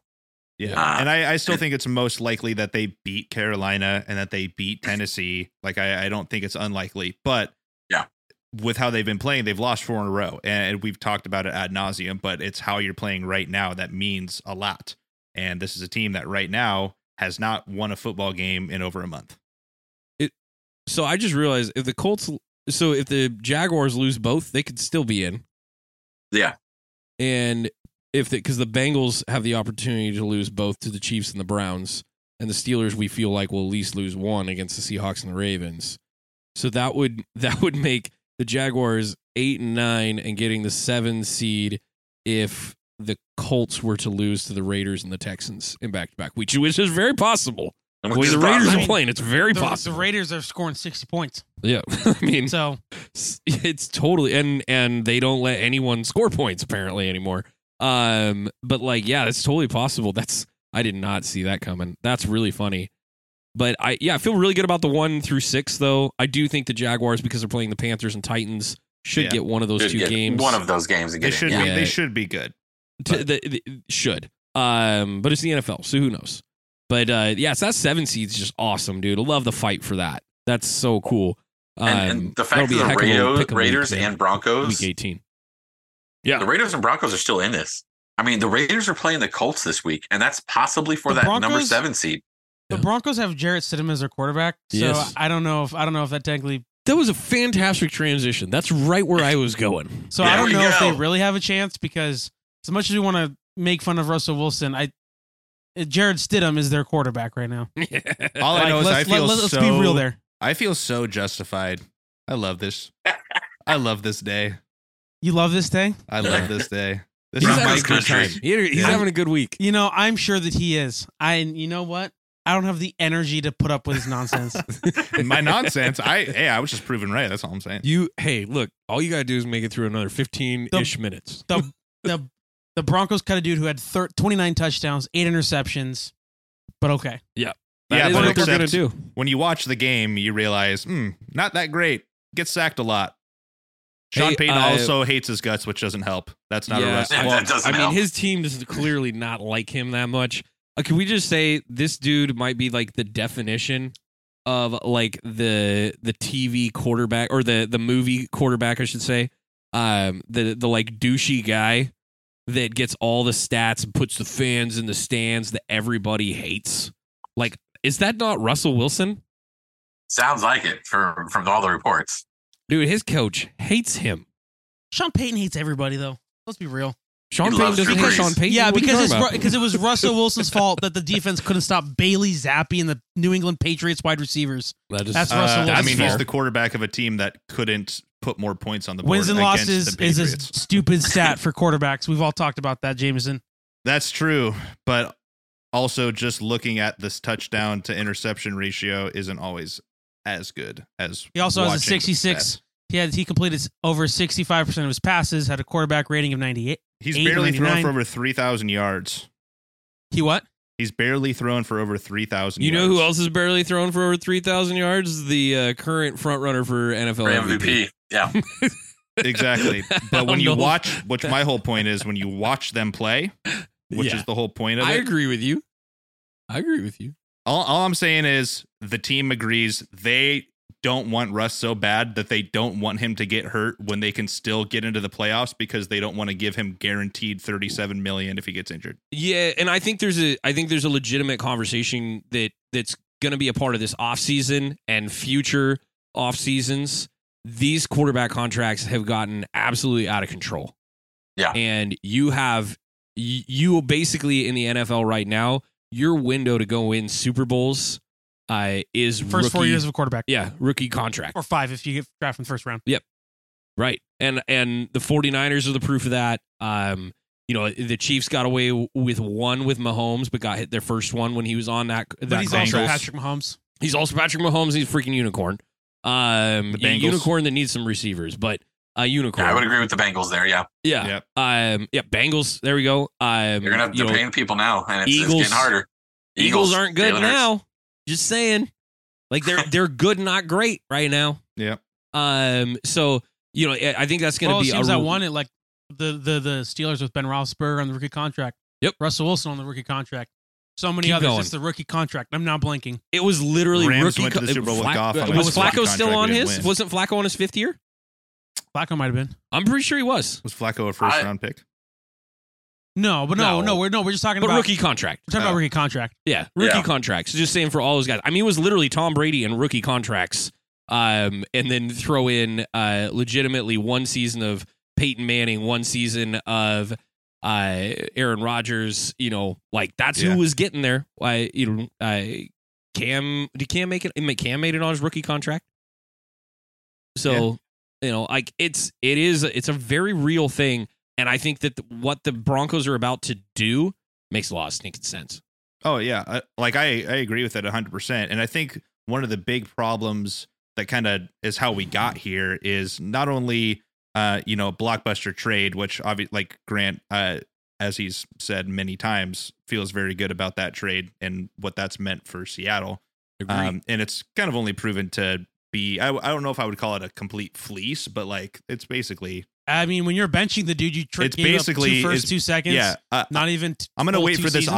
offseason to call it a complete fleece to see what they actually do, but it's essentially a fleece at this point. And not only that, but to just immediately extend the guy when you haven't seen anything is another thing that the NFL loves to do. I mean, we saw it with Deshaun Watson. Let me just sign this guy to millions and millions of guaranteed dollars, even though he haven't played in a year. Exactly. So it's like the GMs, the front offices, the owners of these teams are a bit too gung-ho on let's get the guy and immediately extend him.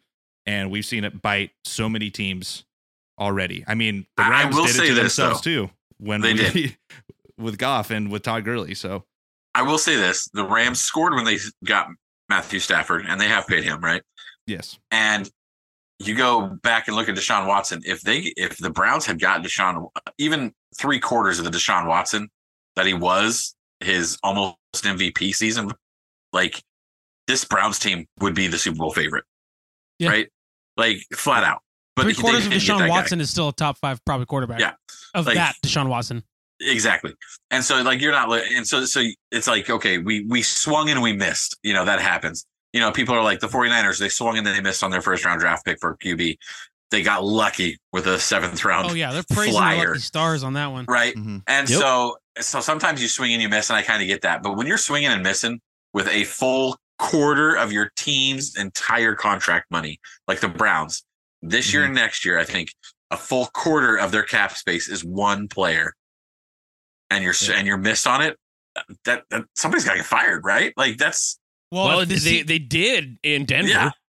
Well, yeah, they did. They missed in Denver, and the Browns are still going to win 11 games. The Browns are in the playoffs, and I mean, I was going to say win the division, but the Ravens part of the division. But like that, it's because this team they've built is so good, and they were a quarterback away. Apparently, that quarterback is Joe Flacco, but nonetheless, like. That's why they haven't been fired. I mean, in a very similar way to like, I feel like with the Niners, with the Niners. If Brock Purdy didn't exist, John Lynch probably doesn't have a job. If this team fell like and tanked like they should have without having able to replace their talent, there's a good chance that John Lynch is on a hot seat or things like that. But because Joe Flacco exists and is making the ship run, because Brock Purdy exists and they're going to take them deep into the playoffs, they're good. The funniest thing about this whole thing to me is that they had Baker Mayfield, who was injured, by the way, and playing poorly through injury.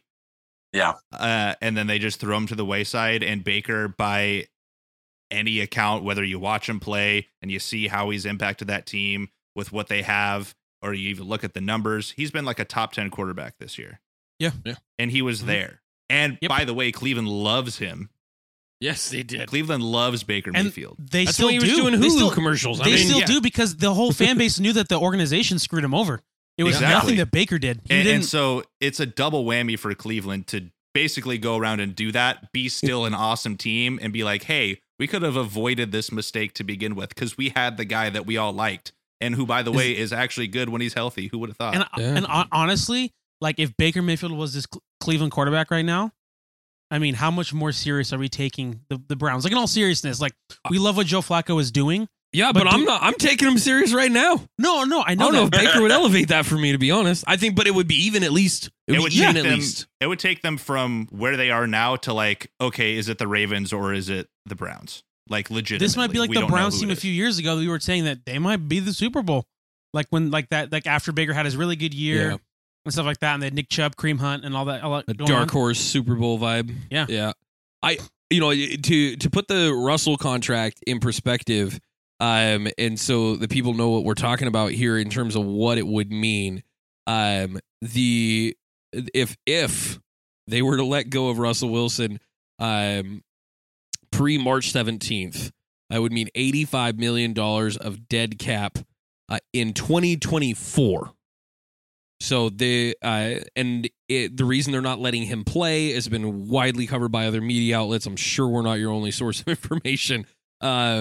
Is because if he gets hurt, he also gets a $37 million injury guarantee on top of his already guaranteed $39 million for next season. So they want to risk it. If they designate him as a post June 1 release, which is an option that a lot of teams exercise when they're prepared to take a heavy cap hit for a season, it would mean that they get to spread that $85 million out between the 24 and 25 season, which is looking like what they're prepared to do, because apparently those Broncos can try and lose 2 games and improve their position in the NFL draft this next year. But it would mean for 2024, 35.4 hit on the cap, of which they actually have to pay Russ straight up $39 million in cash this year. And then for 2025, the largest cap hit of all time in dead would be 49.6. I didn't say that exactly correctly. Dang, that's a terrible 49.6. So essentially $50 million in dead cap.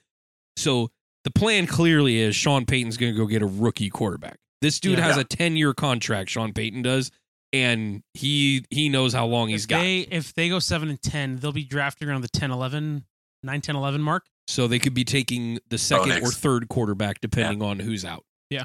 Somebody like a Bo Nix. Sean Payton feels like a Bo Nix kind of pairing to me. Well, you say Bo started 59 games or something like that? This is a May scenario as well. Yeah. May certainly could be possibly a second quarterback. I don't as West Coasters. Another conversation. Yeah, exactly. Yeah, as West Coasters, we feel pretty strong about the Bo Nix pick. We've seen that guy do nothing but complete 70% of his passes. 2 guys in the Pacific Northwest that are going to be picked really pretty high. That is very true. 3 guys on the West Coast. But I like him more as an general. NFL guy. I do. You like Bo Nix more than Penix as an NFL guy? Personally. It's the 59 starts in college. I think that's going to play a part. I think Sean Payton wants an adult that can come play quarterback for cheap, and that's what Bo Nix is going to be for him. He's going to have seen every defense. When you talk about completion percentage, like there's a reason why he loves guys like Drew Brees so much. Yep. Yeah. Bingo. He wants a guy who can put the ball in the hands of his guys that he's scheming up and just let that offense cook. And Bo Nix is as humble as they come, and is not going to be some dude that needs to do everything. He's not going to take an insane amount of chances. He's not wild. Penix will throw the ball up. Yeah. And remember, that guy had 2 of the top 3 receivers in the country. That he knew. And I mean, he had the best high point opportunity of any quarterback in the NFL. And I'm not taking any away from his amazing throws, but he also did sling a little bit, and it got them in trouble in certain spots. I'll be real curious to see what happens this weekend. But that's, again, what conversation we'll have as we approach other stuff. So kind of wrap this whole thing up. Flacco, by the way, won the Super Bowl in his 5th year of his rookie contract in 2012. I was right. Yes. Thank you. So just put that in your little hat there for you. Yeah. I would So- also be very curious. It's not something we have to dive into, but like it also, the follow up to this whole Russ thing makes me think, who would want him? Who would want Nobody. Mr. Flacco? Who would want Russ? Like with Oh, sorry. with how things are unfolding here, I think we're all very confident that he's not going to be the quarterback of this team moving Commanders? forward. It's I like, don't. I don't know. Commanders feel like they're going to go young. I mean, I don't know. Yeah. I mean, He sucked that bad for a I reason. do believe he's going to be a starter somewhere. I don't. He's not going to go anywhere and be a backup. But I mean, it's going to be certain scenarios. I'm A not team like- that whiffs or can't get one of the receiver or He could be a late Patriot? signing. a Patriot. Oh, don't hate that. Patriots. Yeah. That could.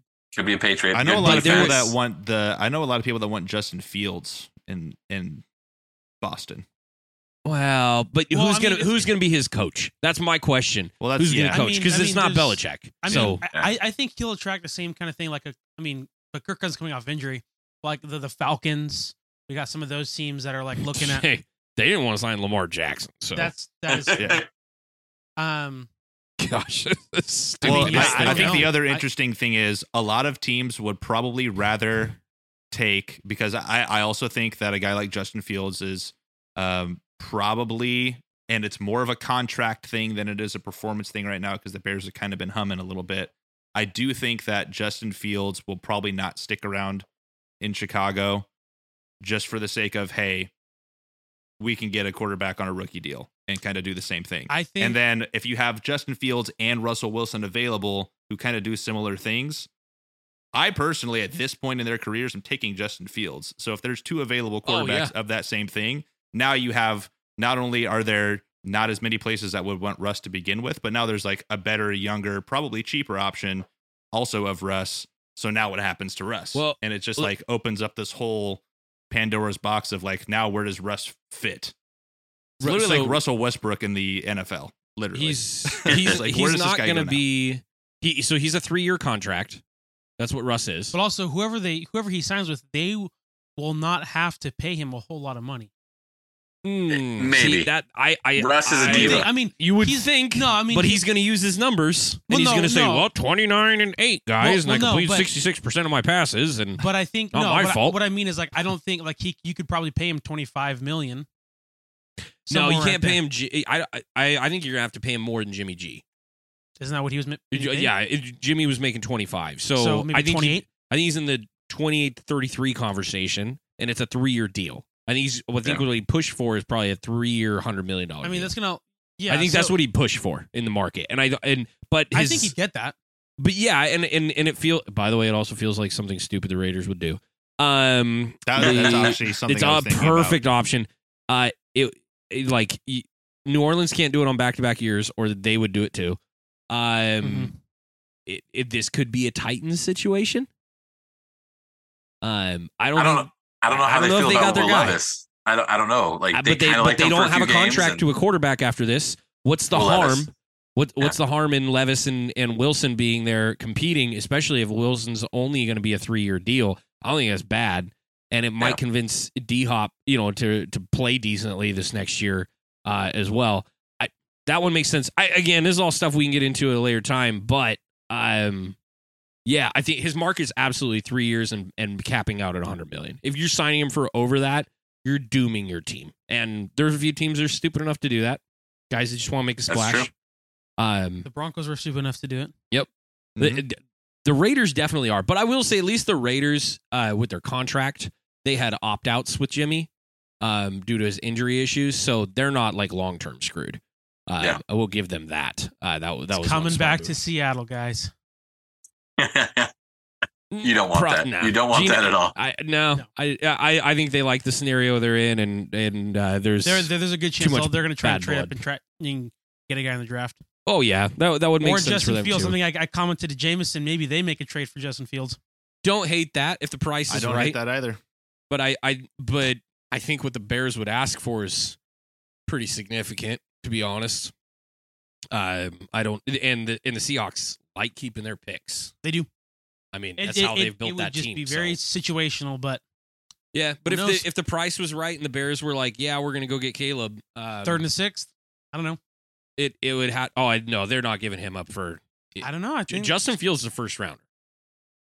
He's a first round quarterback. Like you're giving up a 1. maybe. I'm not saying anything insane. No, I don't know. I just don't. His last 17 games, 4,200 yards, 4,200 yards passing. He has literally almost identical stats to Lamar in those last 17 games. I mean, they're almost identical. There's no guarantee they even go get a quarterback. As crazy as that sounds, Yeah. Maybe they just go get Marvin Harrison Jr. and a freaking star left tackle. Let's go. Just go at it. Yeah. The DJ Moore connection has been pretty unbelievable. Yeah, dude. Mm-hmm. Like, go pair a guy with him. Let's see what happens. This is a team on the up. You do that, And you got DJ Moore for another year. Yeah. And everyone's number one wide receiver in Marvin Harrison, who, by the way, is probably like the best route runner in the whole draft. And then you got who's also a deep ball guy. Like, bro, he might be the best receiver coming out in a long time. Like, I mean, honestly. to me, I would be surprised if he doesn't have like a Justin Jefferson type or Jamar Chase type rookie season. Puka Nakua-esque season for him as a rookie. They had very comparable. So, I know you're going. He might be the next Puka Nakua. Okay, he might be.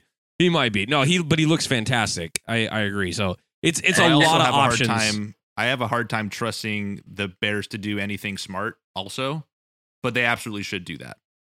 Well, they should. We made fun of certain things they did this year. We did, and they were interesting organizational decisions. If the thing about Fields is true, I think that would be the worst of them. But look how much better that team has executed since they legitimately made cohesive units there on their defense, on their offense. And to be fair to them, they also were dealing with a lot of injuries since having Herbert back. They've had the 1-2-3 option with running back, and that's been much more sustained. So you weren't just putting it on Fields.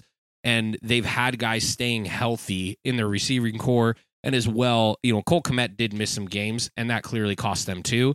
So now that they're healthy and they're running, they look cohesive. And then they've been competitive the last few weeks. Great. Yeah. Yeah. So, maybe we were a little harder on them than we should have been. Should have beat the Lions. But it would be interesting. I know we need to get to pick them. I'm going to do a hard out here on our segment and call it good right there so that we can wrap up in a reasonable amount of time for us, especially since one of us had a very long day. But Grant, do you want to walk us through what happened last week? Because I'm smart. I was real close. I was real close to being perfect, guys, until Christmas evening. That's right. I was close as well. So what we got going on here is we have another good week though overall in terms of the rights and the wrongs here. Matt, you and I went 4-1. Jameson and Mike went 3-2. Mike, are these totals? I know you're messing with this. Are those totals correct? Yeah, I totaled them all up for you. Yeah. They're good. Awesome, sweet. Yeah. So then we got Mike at 50-30. We've got Matt at 49-31. Coming for you. I got one on Mike this week. I am at 48-32. Jameson is at 43-37. So again, there's close. Everything is tight. These now matter. Every single win matters. Every single loss matters as well. So that's how we are going. So right now we've got some exciting games. I'm looking. Mike is typing them right now. There is some exciting ones here. There is a lot to be had. A lot of seeding still up in the air to be made. Seahawks. You want that to pick them? Oh yeah. Yeah. Let's do that. Okay. Yeah. That's game of the week for me. Why? Because the potential of my team. It's because of the playoff implications for seeding and whatnot. I think true. Seattle Pittsburgh is like the game to watch this weekend. The one week I'm going to root for the Steelers. Bingo. Right. I root for them a lot. And I probably hate the Steelers more than I hate the Seahawks. What? Which is saying something. Yeah. Okay, we'll talk about that later. So someone just lit up a firework in my neighborhood. That was either that or that was a black powder gun. Pirate that ship was very loud. Pirate ship cannonball. Nice ready boom. for that New Year's Eve stuff over there. Must be. Okay, so first up, I guess I'll go first here since this is how we have it. Dolphins at the Ravens. I'm sticking with the Birds because they just played an extremely a really complete game against what would say, but before this week, best team in the league. Question though, before you commit to that. Yeah. Injury update on Hamilton. That's what I was going to ask. So I looked it up earlier today, and Harbaugh said he's not as bad as it looked, and he should be able to he's questionable at this point. He's not no major damage from my understanding. Okay. Wow. Well, the way he went down trying to make that tackle, I was like, no. Even with my team getting killed, I don't ever root for guys like that to get injured. He's a good. What was that? That was according to ESPN or whatever from Harbaugh this afternoon. Okay. So they're hoping for the best. Maybe miss this week. So Dolphins at the Ravens. I mean, the Ravens just flew across the country and manhandled the 49ers. That was great way to cap off my Christmas. I didn't miss him being here for that entire segment, by the way. Yeah, I wish I was. There's part of me that we wishes spent I was. almost a half an hour on it. So. Oh, dang it. Anyway, that being said, it would have been a lot shorter if you were here. That being said, though, man, I mean, it's Ravens. Like, I'm taking Ravens. I mean, the Dolphins. Dolphins are good, but what the Ravens are doing, I mean, at this point, they're the best team in the league. Yeah. So, Mike, last one should be Packers.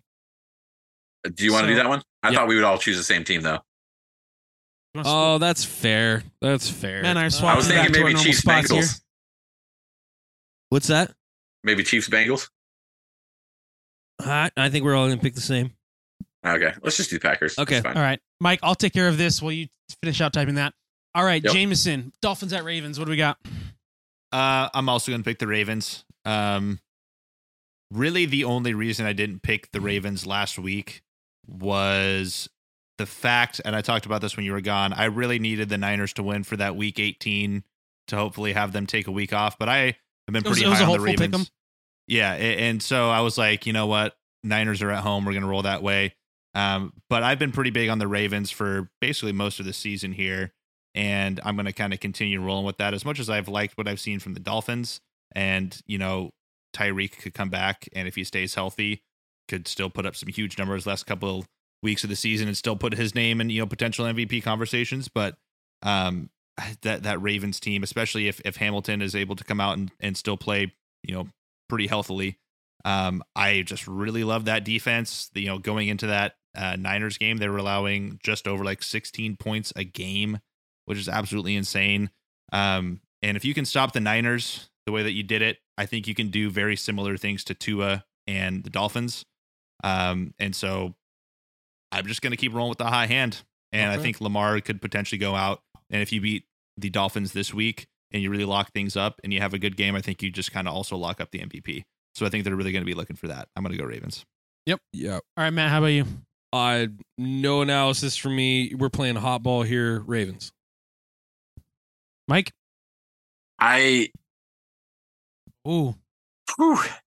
Say, I know you're high on the Dolphins, and you have been most of the season. The Dolphins defense has been playing amazing since Jalen Ramsey came back. Also true. Right, by the way. Honestly, they're not top defense, but they rose several levels when that guy came back on the field. And they run a similar offense to the 49ers, very similar, with maybe even better skill position guy in Tyreek Hill, I would say. So not maybe, is a better skill position player in Tyreek Hill. And the 49ers just put up 400 plus on the Ravens defense. Man, these Dolphins team could easily pace this Ravens team offensively. But man, if this was in Miami, I'd go Dolphins, but it's in Baltimore. I'm going Ravens. Yeah. I'm going Ravens. Oh, join the crowd. I hope definitely a kicker. I hope this is 40 points. This is a 40-37 or something. Yeah, that's the kicker to me. Is it's going to be cold. It's going to be in Baltimore. Dolphins are Miami team coming north. I think they're going to struggle. Hey, but win the game. Don't say it too much because I got Tyreek in championship week. Let's keep going. All right. So we're jumping around our order here a little bit. Mike, we'll stick with you doing the snake. We're going to do Packers at Vikings. 8th and the 9th seed, duking it out. Both teams need this game in the worst kind of way. We already talked about it. But I'm going to go. The Packers are playing better ball. They've had a couple head scratchers, but the Vikings just got too many injuries. They've just been too hurt at the quarterback position. Yeah, that makes sense. Let's go, Matt. I'm going to echo that. I think Mullins is going to turn the ball over 3 times. I think that'll be the difference. I'll call it right now: 2 in the air, 1 on the ground. And the Vikings haven't been able to. Oh well, and let's not forget we need to mention T.J. Hawkinson. Yes. Just went down ACL, MCL, brutal. This late also, he's probably not going to be ready to go by the beginning of the season. He's going to be questionable week 1, 2024 right now. I mean, I don't know, Aaron Rodgers, modern medicine, blah, blah, blah. But just with that loss, that's huge. That's absolutely huge for them. So I'll agree and just take the pack. All right, Jameson, how about you? Yeah, sweep, I mean, sweep. I would agree that the Packers are better here. I am going to zag though, just for the sake of zagging, because for my rooting interest, I'm gonna go with the Vikings, and I'm just gonna hope that Justin Jefferson has a very special day and somehow kind of stuns the Packers there. Because if the Vikings can beat the Packers, that makes me feel a lot better about my team going into the last couple of weeks and just having us. That's a good zag though. Stay a little safe. Because again, if I'm looking at some of our matchups here, like the Packers are the better team, but I think also vibes are a little bit off. I mean, we touched briefly on the Jair Alexander thing. Like that just feels weird that even happened in the first place. It was such a weird suspension. He is such an idiot. But the whole situation is weird. Like he goes up on the the interview is weirder than what he did. It's like he doesn't know what he did wrong. The coach didn't even know I was from Carolina. Of course I'm going to walk out there. You're like, what are you talking about, dude? Are you dumb? He's like, the boys supported me in it. He walked up and wasn't supposed to be there and like talk to the refs. Here's how you do it. Say, hey, coach, I'm from Carolina. Is it cool if I be one of the captains this week? Why would LaFleur say no? Seriously. Like, you're like, oh, yeah, man, go for it. The thing is, like, they didn't tell him like 5 minutes before the game, hey, you're not going to be a captain. Like, he freaking knew on Friday. He doesn't have the captain badge on. Like, you know that. He doesn't. Literally. But he can go be an honorary captain. And then he's like, I don't even, what's the big, like, at the end of his interview, after the game, they're talking to him, and he didn't even understand what he did wrong. Like, when he said, yeah, we're going to play defense. They're like, do you mean you defer? Like, the ref asked, he goes, yeah. Yeah, we want our defense out there. Yeah, we're going to defer. And he's like, okay.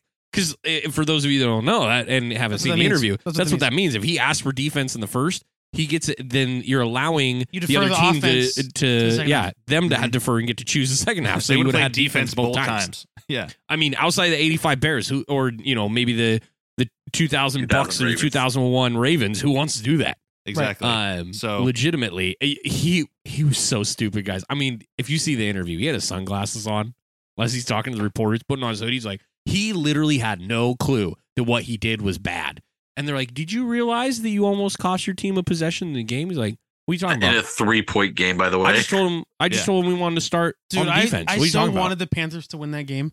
It was the funniest freaking thing ever. Yeah, and so I didn't want to derail us too much with that, but like things like that and like almost losing to the Panthers. Like I feel like the Packers should win this game, but I don't feel like they're still like the Rams right now. It's like, oh yeah, they're in the playoff hunt, but like they just kind of need to take care of business, and we know that they're good, and we think they will. I still think they can slip up somewhere, and it's still Jordan Love. He could still have a bad week, and again, like you still have special players if you're the Vikings, even though you're losing a lot of guys. To edify your point, Justin Jefferson against 2 rookie 7th round corners. Special day incoming. Just saying. Yeah. All right. Well, I'm going to move on. I'm going to keep us rolling here on this next one. I got to make my pick. I'm picking the Packers. This team, I think, is just more talented. I do think the ceiling of Jordan Love is higher than Nick Mullins. The ceiling of most people is higher than Nick Mullins. So moving on here, we're going to do the Raiders at the Colts. Let's have Matt go first here. All right. Raiders at the Colts. I spoke very highly today of Antonio Pierce and the job that he is doing with the Raiders. He should he should stay there, man. Seriously, which is what we're advocating for, by the way. All of us agree on that. But also their owner is Mark Davis. So, but a guy who's having a better year as a coach and facilitating his team is Shane Steichen in Indy, who's genuinely done an unbelievably great job, going from his draft pick quarterback in Anthony Richardson to Gardner Minshew, who is clearly the second best backup quarterback in the NFL, Joe Flacco. And yes, sir. And wouldn't have said that until a couple weeks ago. Would have said Gardner was the best. So, but he's done a phenomenal job with this team. I like the Colts at home. It is only because of that I'm taking the Colts. If this was in Vegas, the way the Raiders have played at home, yeah, That's what I'm dude, talking about. I would be about it. So but yeah, this is gonna be a close game though. I think it's this is one score. I'll just guess it 2. I'm gonna go 20. I like 24-20. Okay. Ooh. I'll go next here. I'm picking the Colts for a lot of the same reasons. I also do think that they have more playmakers on defense than. I mean, I know that again, Raiders have been playing pretty well on defense for the most part, but I'm gonna take the home team and both teams that I feel are pretty evenly matched. But I do like what the Colts are doing. I like what their head coach is doing. There's more continuity there with him being there the whole time. So I'm gonna take the Colts. Only team we went over it earlier, Grant. Only team that's put over 21 on the Raiders since October was the Chiefs. That's impressive. The only team. I did not know that. All right, let's go Jameson here. Yeah, short and sweet. I'm gonna pick the Colts here as well. I don't necessarily want to like overreact to how the Raiders have played these past couple weeks because one of them was the Staley Chargers, and that was just Got them fired. Literally like an abysmal performance by the Chargers in all fronts in that game. And they had a terrible coach. Yeah, exactly. And then obviously like this week, you win a football game where, as we talked about, you don't complete a pass in 3 quarters of play, which is not a sustainable way to win football games. Like I would like to see them not have that happen, period, and also still win a football game. But I just think, especially with this being played in Indy, and I think Shane Steichen's been doing a great job. I think the Colts can win this game, and I think they will win this game. So I'm going to roll with them. There you go. All right, Mike, setting up for a zag. What you feeling? It feels like it should be a zag, but it's not going to be. Okay. The Raiders are, even under the new coach, are weirdly inconsistent. You put up 63 points one week. You put up 0 points against a Vikings team. You don't score an offensive touchdown against the Chiefs. That's a good defense. Don't get me wrong. You found a way to win. I get it. But if you want to look at consistency, I think it's the Colts. They're scoring, 25 points a game, win or lose. They're getting that 20 to 25 points no matter what. And I think the Raiders just don't quite have the feet to match that consistency same every week that the Colts have going for them. So I'm also going with the Colts. I thought one of us would zag on that one. I even thought about it a little bit, but I'm like, the Colts are just consistent and the Raiders are so weird. Yeah. Like 63 from 0 to 63. Like, come on. I can't even say if they're a good team or a bad team. Yeah. You just don't even know what's going on. And that's my problem. So I'm going to pick the Colts. Gardner Minshew is a better quarterback, and just consistency is the name of the game. So I'm just leaving it at that. All right, Jameson, we will go to you next. We're going Lions at the Cowboys in Jerry World. The Lions come to town. I'm gonna take the Lions, and this kind of goes against a couple of things, but I'm gonna take the Lions here. I know Dallas is basically unbeatable at home. And they are 7-0 at home. Well, I just mean like in general, like usually if you're going to play in Dallas, over the past several years, it's not really an easy feat to go in there. Not a smart idea. Yeah. Yeah.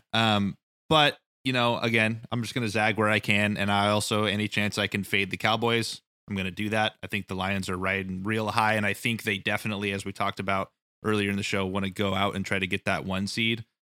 Because I think that would be, you weren't here when I said it, Grant, but I think a 1 seed for the Lions, like they benefit the most with that 1 seed in the NFC compared to any other team, maybe even just in the league, because you get Jared Goff in a dome throughout the entirety of the playoffs at home with a riled up Detroit fan base. And I think they really, really want that. I think the Cowboys, as good as they've been at home, when they play teams with winning records or they play just good teams in general, we've kind of seen them struggle with that. And so all things considered, I'm going to roll with the Lions, even though I know it's a bit of a feat for them to go in and do that in Dallas. Yeah. I'll go next just because I have something to say along with that. But I'm going Cowboys, and I'm going Cowboys mainly because I don't think any team has been unbeatable at home this year, except the Cowboys. I don't think a single team has. As far as We're I the know. only undefeated team currently Yeah. at home. And I believe 49ers got the Eagles. Niners had. Yep. Twice actually.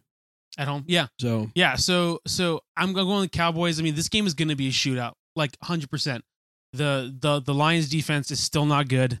They give up a lot of points. I think this is going to be a high 30s, like a 37, 34, maybe even clip 40 here. But when it comes down to it, when I need because this is going to come down to one defense is going to need to make the stop in this game. I feel like someone's going to be down by 3, or they're going to be down by 4, and they're going to go down there and go and score. I'm gonna take the Cowboys to get that done because of Micah Parsons, because of what they're doing in their secondary and some of those things. Because they are 100% a bend but don't break. They live that pretty well. So I'm gonna go Cowboys. My only fire back at that is we just watched them lose that way this last week to the Dolphins. We did, totally. But I do think that this Lions offense is a lesser offense than the Dolphins offense. That's fair. Yeah. I mean, it's close, and but that's it's no disrespect true. to the Lions at all. But if I had to pick, I mean, I'm picking mainly all the players from the Dolphins. I do think for my Detroit offense. has more ways to get you. They That's just fair. don't have Tyreek Hill. They don't have Tyreek Hill. They do not have Tyreek Hill. No one else has Tyreek Hill. But I'm just going to go to the Cowboys mainly because they're at home and because I like the defense to get a stop when they need it more than the Lions. Let's go, Matt.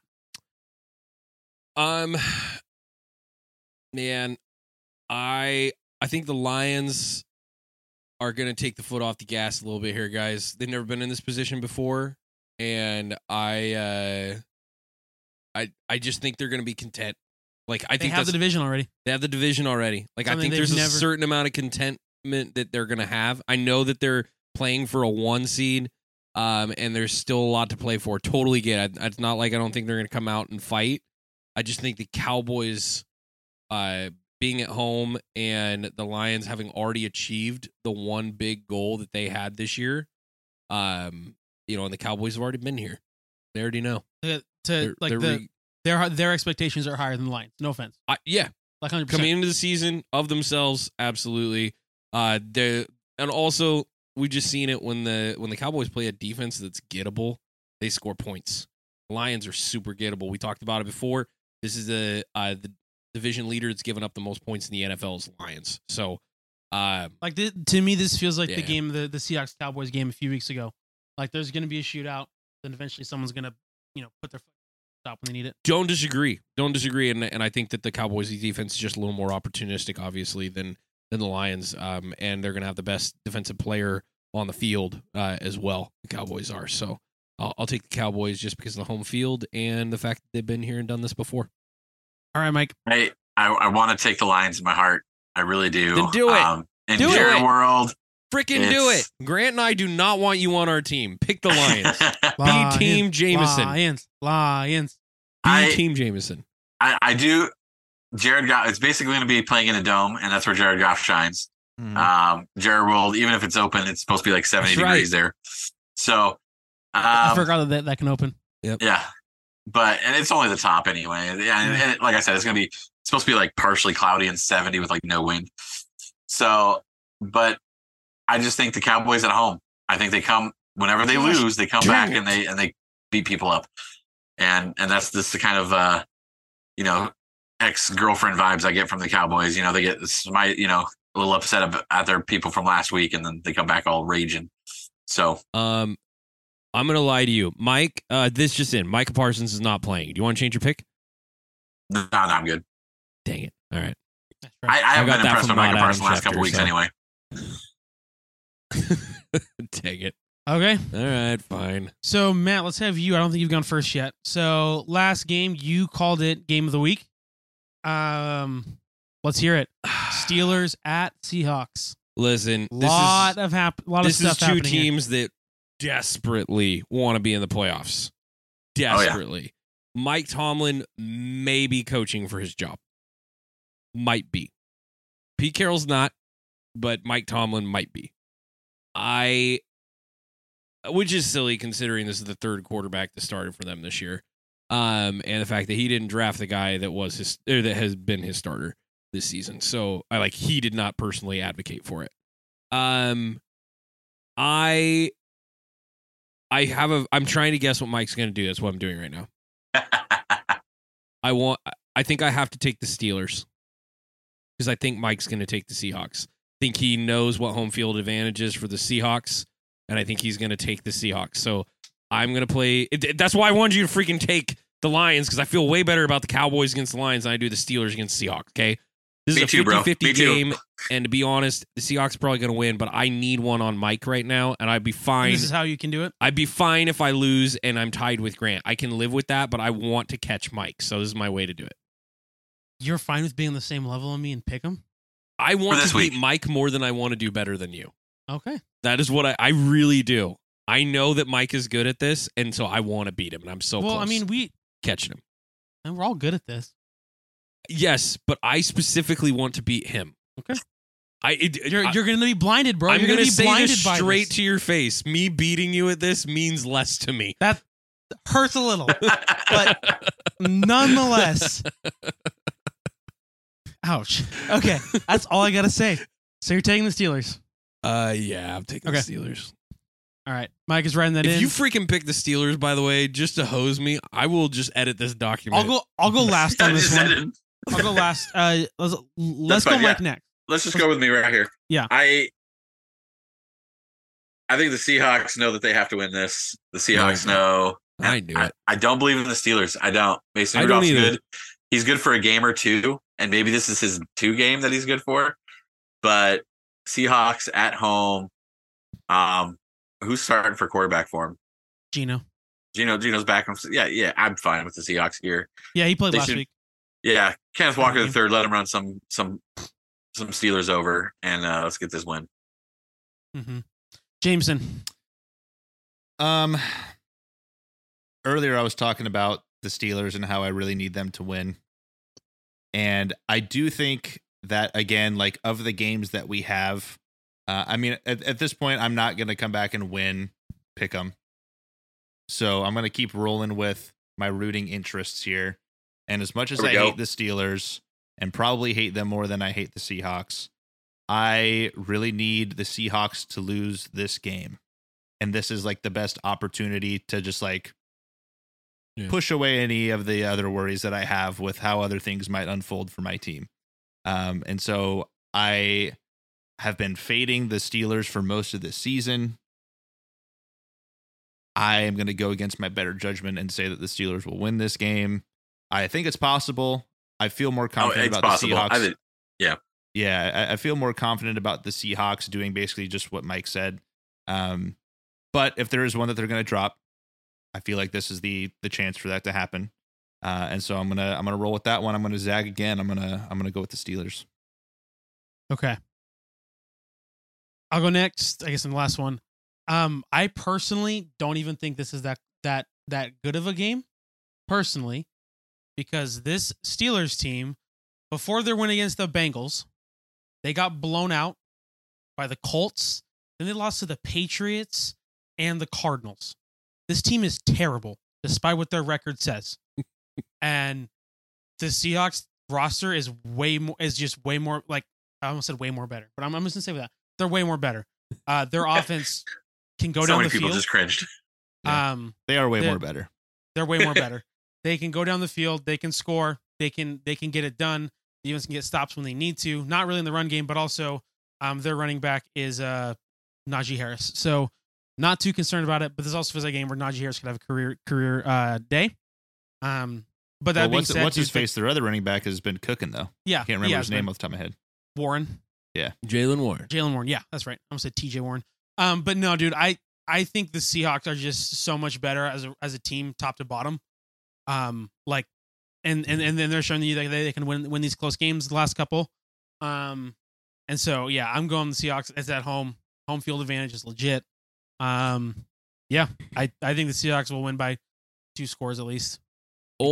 Only pushback I have, and I do agree with you that they're going to win. I'm only picking the Steelers, obviously, because I need one on Mike, and I'm hoping. But only pushback I'll say is Mason Rudolph just played the best quarterback or gave them the best quarterback play they've had all season. Mhm. They scored their season high against the Bengals, which I'm not saying that's an incredible feat or anything. That they put up 34 points on the Bengals. The Bengals are mid to speak as a child would, but they are definitely mid when it comes to defense. So, but maybe this was it, and that's my hope here as a picker is that they found their momentum. Rudolph is in line to start again this week against the Seahawks. Looks like that's the direction they're going to go. So, yeah, well, who knows? Their best offensive output. By the way, George Pickens last week. Holy crap. Yeah, like, Amari was clearly, like, that was ridiculous. But Pickens was probably 2. Pickens He's Pickens had Randy amazing Moss catches. stats. Dude, Pickens had some amazing catches this year. Four That guy's for legitimate. 195 and 2. Yeah. Could you Like, imagine if it was oh. 2 receptions, 200 Yeah. yards, and like Oh. that is as close to Randy numbers He, as you can get. didn't he have the longest and second longest catches of the year in this game, like or something like stupid like that? probably did, I think he yeah. had the longest, Yeah. so he upped it. But Yeah, I mean that's fair, but also the quarterback Mason Rudolph is still Mason Rudolph. yeah, Like that quarterback. you're not wrong. Like, I'm sorry, dude, but I'm gonna take Gino over It was Mason This, Rudolph. 86, this is what's his other also one? Go for down. Tomlin to try to preserve his winning record streak, though. 66. Yeah, and I do want to say it's hard to bet against Tomlin getting 10 wins for one. It's also hard to bet against TJ Watt having a DFPOY kind of year. Yep. So No, Who knows? that's Who fair. knows? But I also need desperately my prediction that he would lose his winning season streak. I desperately need that. No, I mean, That I would want be- that too. I That want would that just too. be like I called it when everyone was high on the Steelers team, Yeah. and I called it because I didn't like this. that team. was in the preseason, right? was Because after preseason. week 1 against the Niners, nobody was high on this team. right. Yeah. So I like that would be the best prediction I've ever made, and I need it to come true. And so that obviously means they have to drop their next 2. Get it? So Yeah. it's Seahawks and Ravens. So that is such a possibility. Well, before we close out the episode and we take off on you guys, 2 quick things. One, I just want to say this in regards to fantasy football. Start your guys. I said it last week. I'll say it again. Do not be scared of the matchups at this point. If your guy is your guy, and I will use evidence, is Puka Nacua. 30-plus points in my half-point PPR league. If you were full-point PPR, I believe it was like 37, 34-ish. That was ridiculous, okay? And that was a red matchup. Tyreek's got a red matchup this week. Puka, by the way, going against the Giants. Love that one. But Tyreek's got a red. Freaking start him. Don't get scared of the matchups. I started Lamar against 49ers. Turned out pretty good for me. I'm in the championship game in the A-League. But like I saw a lot of guys questioning and sitting people. I have a weird matchup thing, so I ended up sitting Derrick Henry, which did not hurt me at all. Zamir White was the guy that I ended up starting, just because I was playing the matchup game and the fact that Derrick had done bad the week before and also said some not nice things about the Titans organization. So I was wondering if they were just going to let Spears run wild. That was the only reason I kept him on the bench. But just saying, like, let your guys go. Do it. I know some people have sat Sanders as kicker this last week. Dude has been getting nothing but, high teens. I just scored over 20. Freaking play your guys. They got you here. Don't question it. Don't try and play crazy matchups. Everybody's trying to win games. Offenses are going to score points. This is not the time where you see big, massive defensive shutouts. This is the time where you see points scored, is this point in the year. And really, you're going to see star. Okay, there's nobody coming off the bench that's going to go and light another team up at this point. It's dudes being dudes. And so just that is my strong fantasy advice this week. If you're not in my league, I hope you win. But genuinely, go out and do the thing. Don't regret it. Don't get tricky with it. You'll never be sad you Don't played get your cute studs. with it. Yep, don't get cute. You'll never be sad that you played your studs and they didn't get it done for you, but you're going to feel real stupid if you leave a guy on the bench that has been doing it for you all year long because you, quote-unquote, had a hunch. Cute. And ignore projections. They're garbage. Case in point, DeMarcus Robinson for the Rams, which I brought up already. 4 touchdowns in 4 weeks. He literally scores a touchdown every week. He's been beating his projections for over a month. If you don't start him against the Giants, you're an idiot. If you can do it and you have an open receiver spot, absolutely. If you got Keenan Allen, who's clearly questionable going into this week and doesn't have a quarterback, I would start DeMarcus Robinson right now over Keenan Allen. Go do smart things, and figure that out. But anyway, that's just my strong advice going into the week. Don't be scared of the Raiders defense. Don't be scared of the Bears defense. If you feel good about those matchups, get it done. But start your guys. And we will be back next week to discuss everything wild card playoff. That's where we're going to be at. We're going to talk all about week 18 and all the implications of week 18. And we're going to go hard on all this stuff that's going down, these huge games going on this weekend. And man, I am so pumped for the next month of podcasts and getting to relive a whole bunch of awesome weekend football. Be about it. By the way, this last Monday Night Football of the year is coming up. Because they don't do it in week 18 because of playoff implications. So enjoy your last. If you're a Joe Buck guy, I don't know if you're a Joe Buck guy, but if you are, enjoy your last one. And if Monday Night Football get help. Year. Yeah, if you are, get help. Hey, I like Jameson. Joe Buck. I know you get do. help. That's why we say it, Jameson. Anyway, have a great week, guys. We'll talk to you on the backside.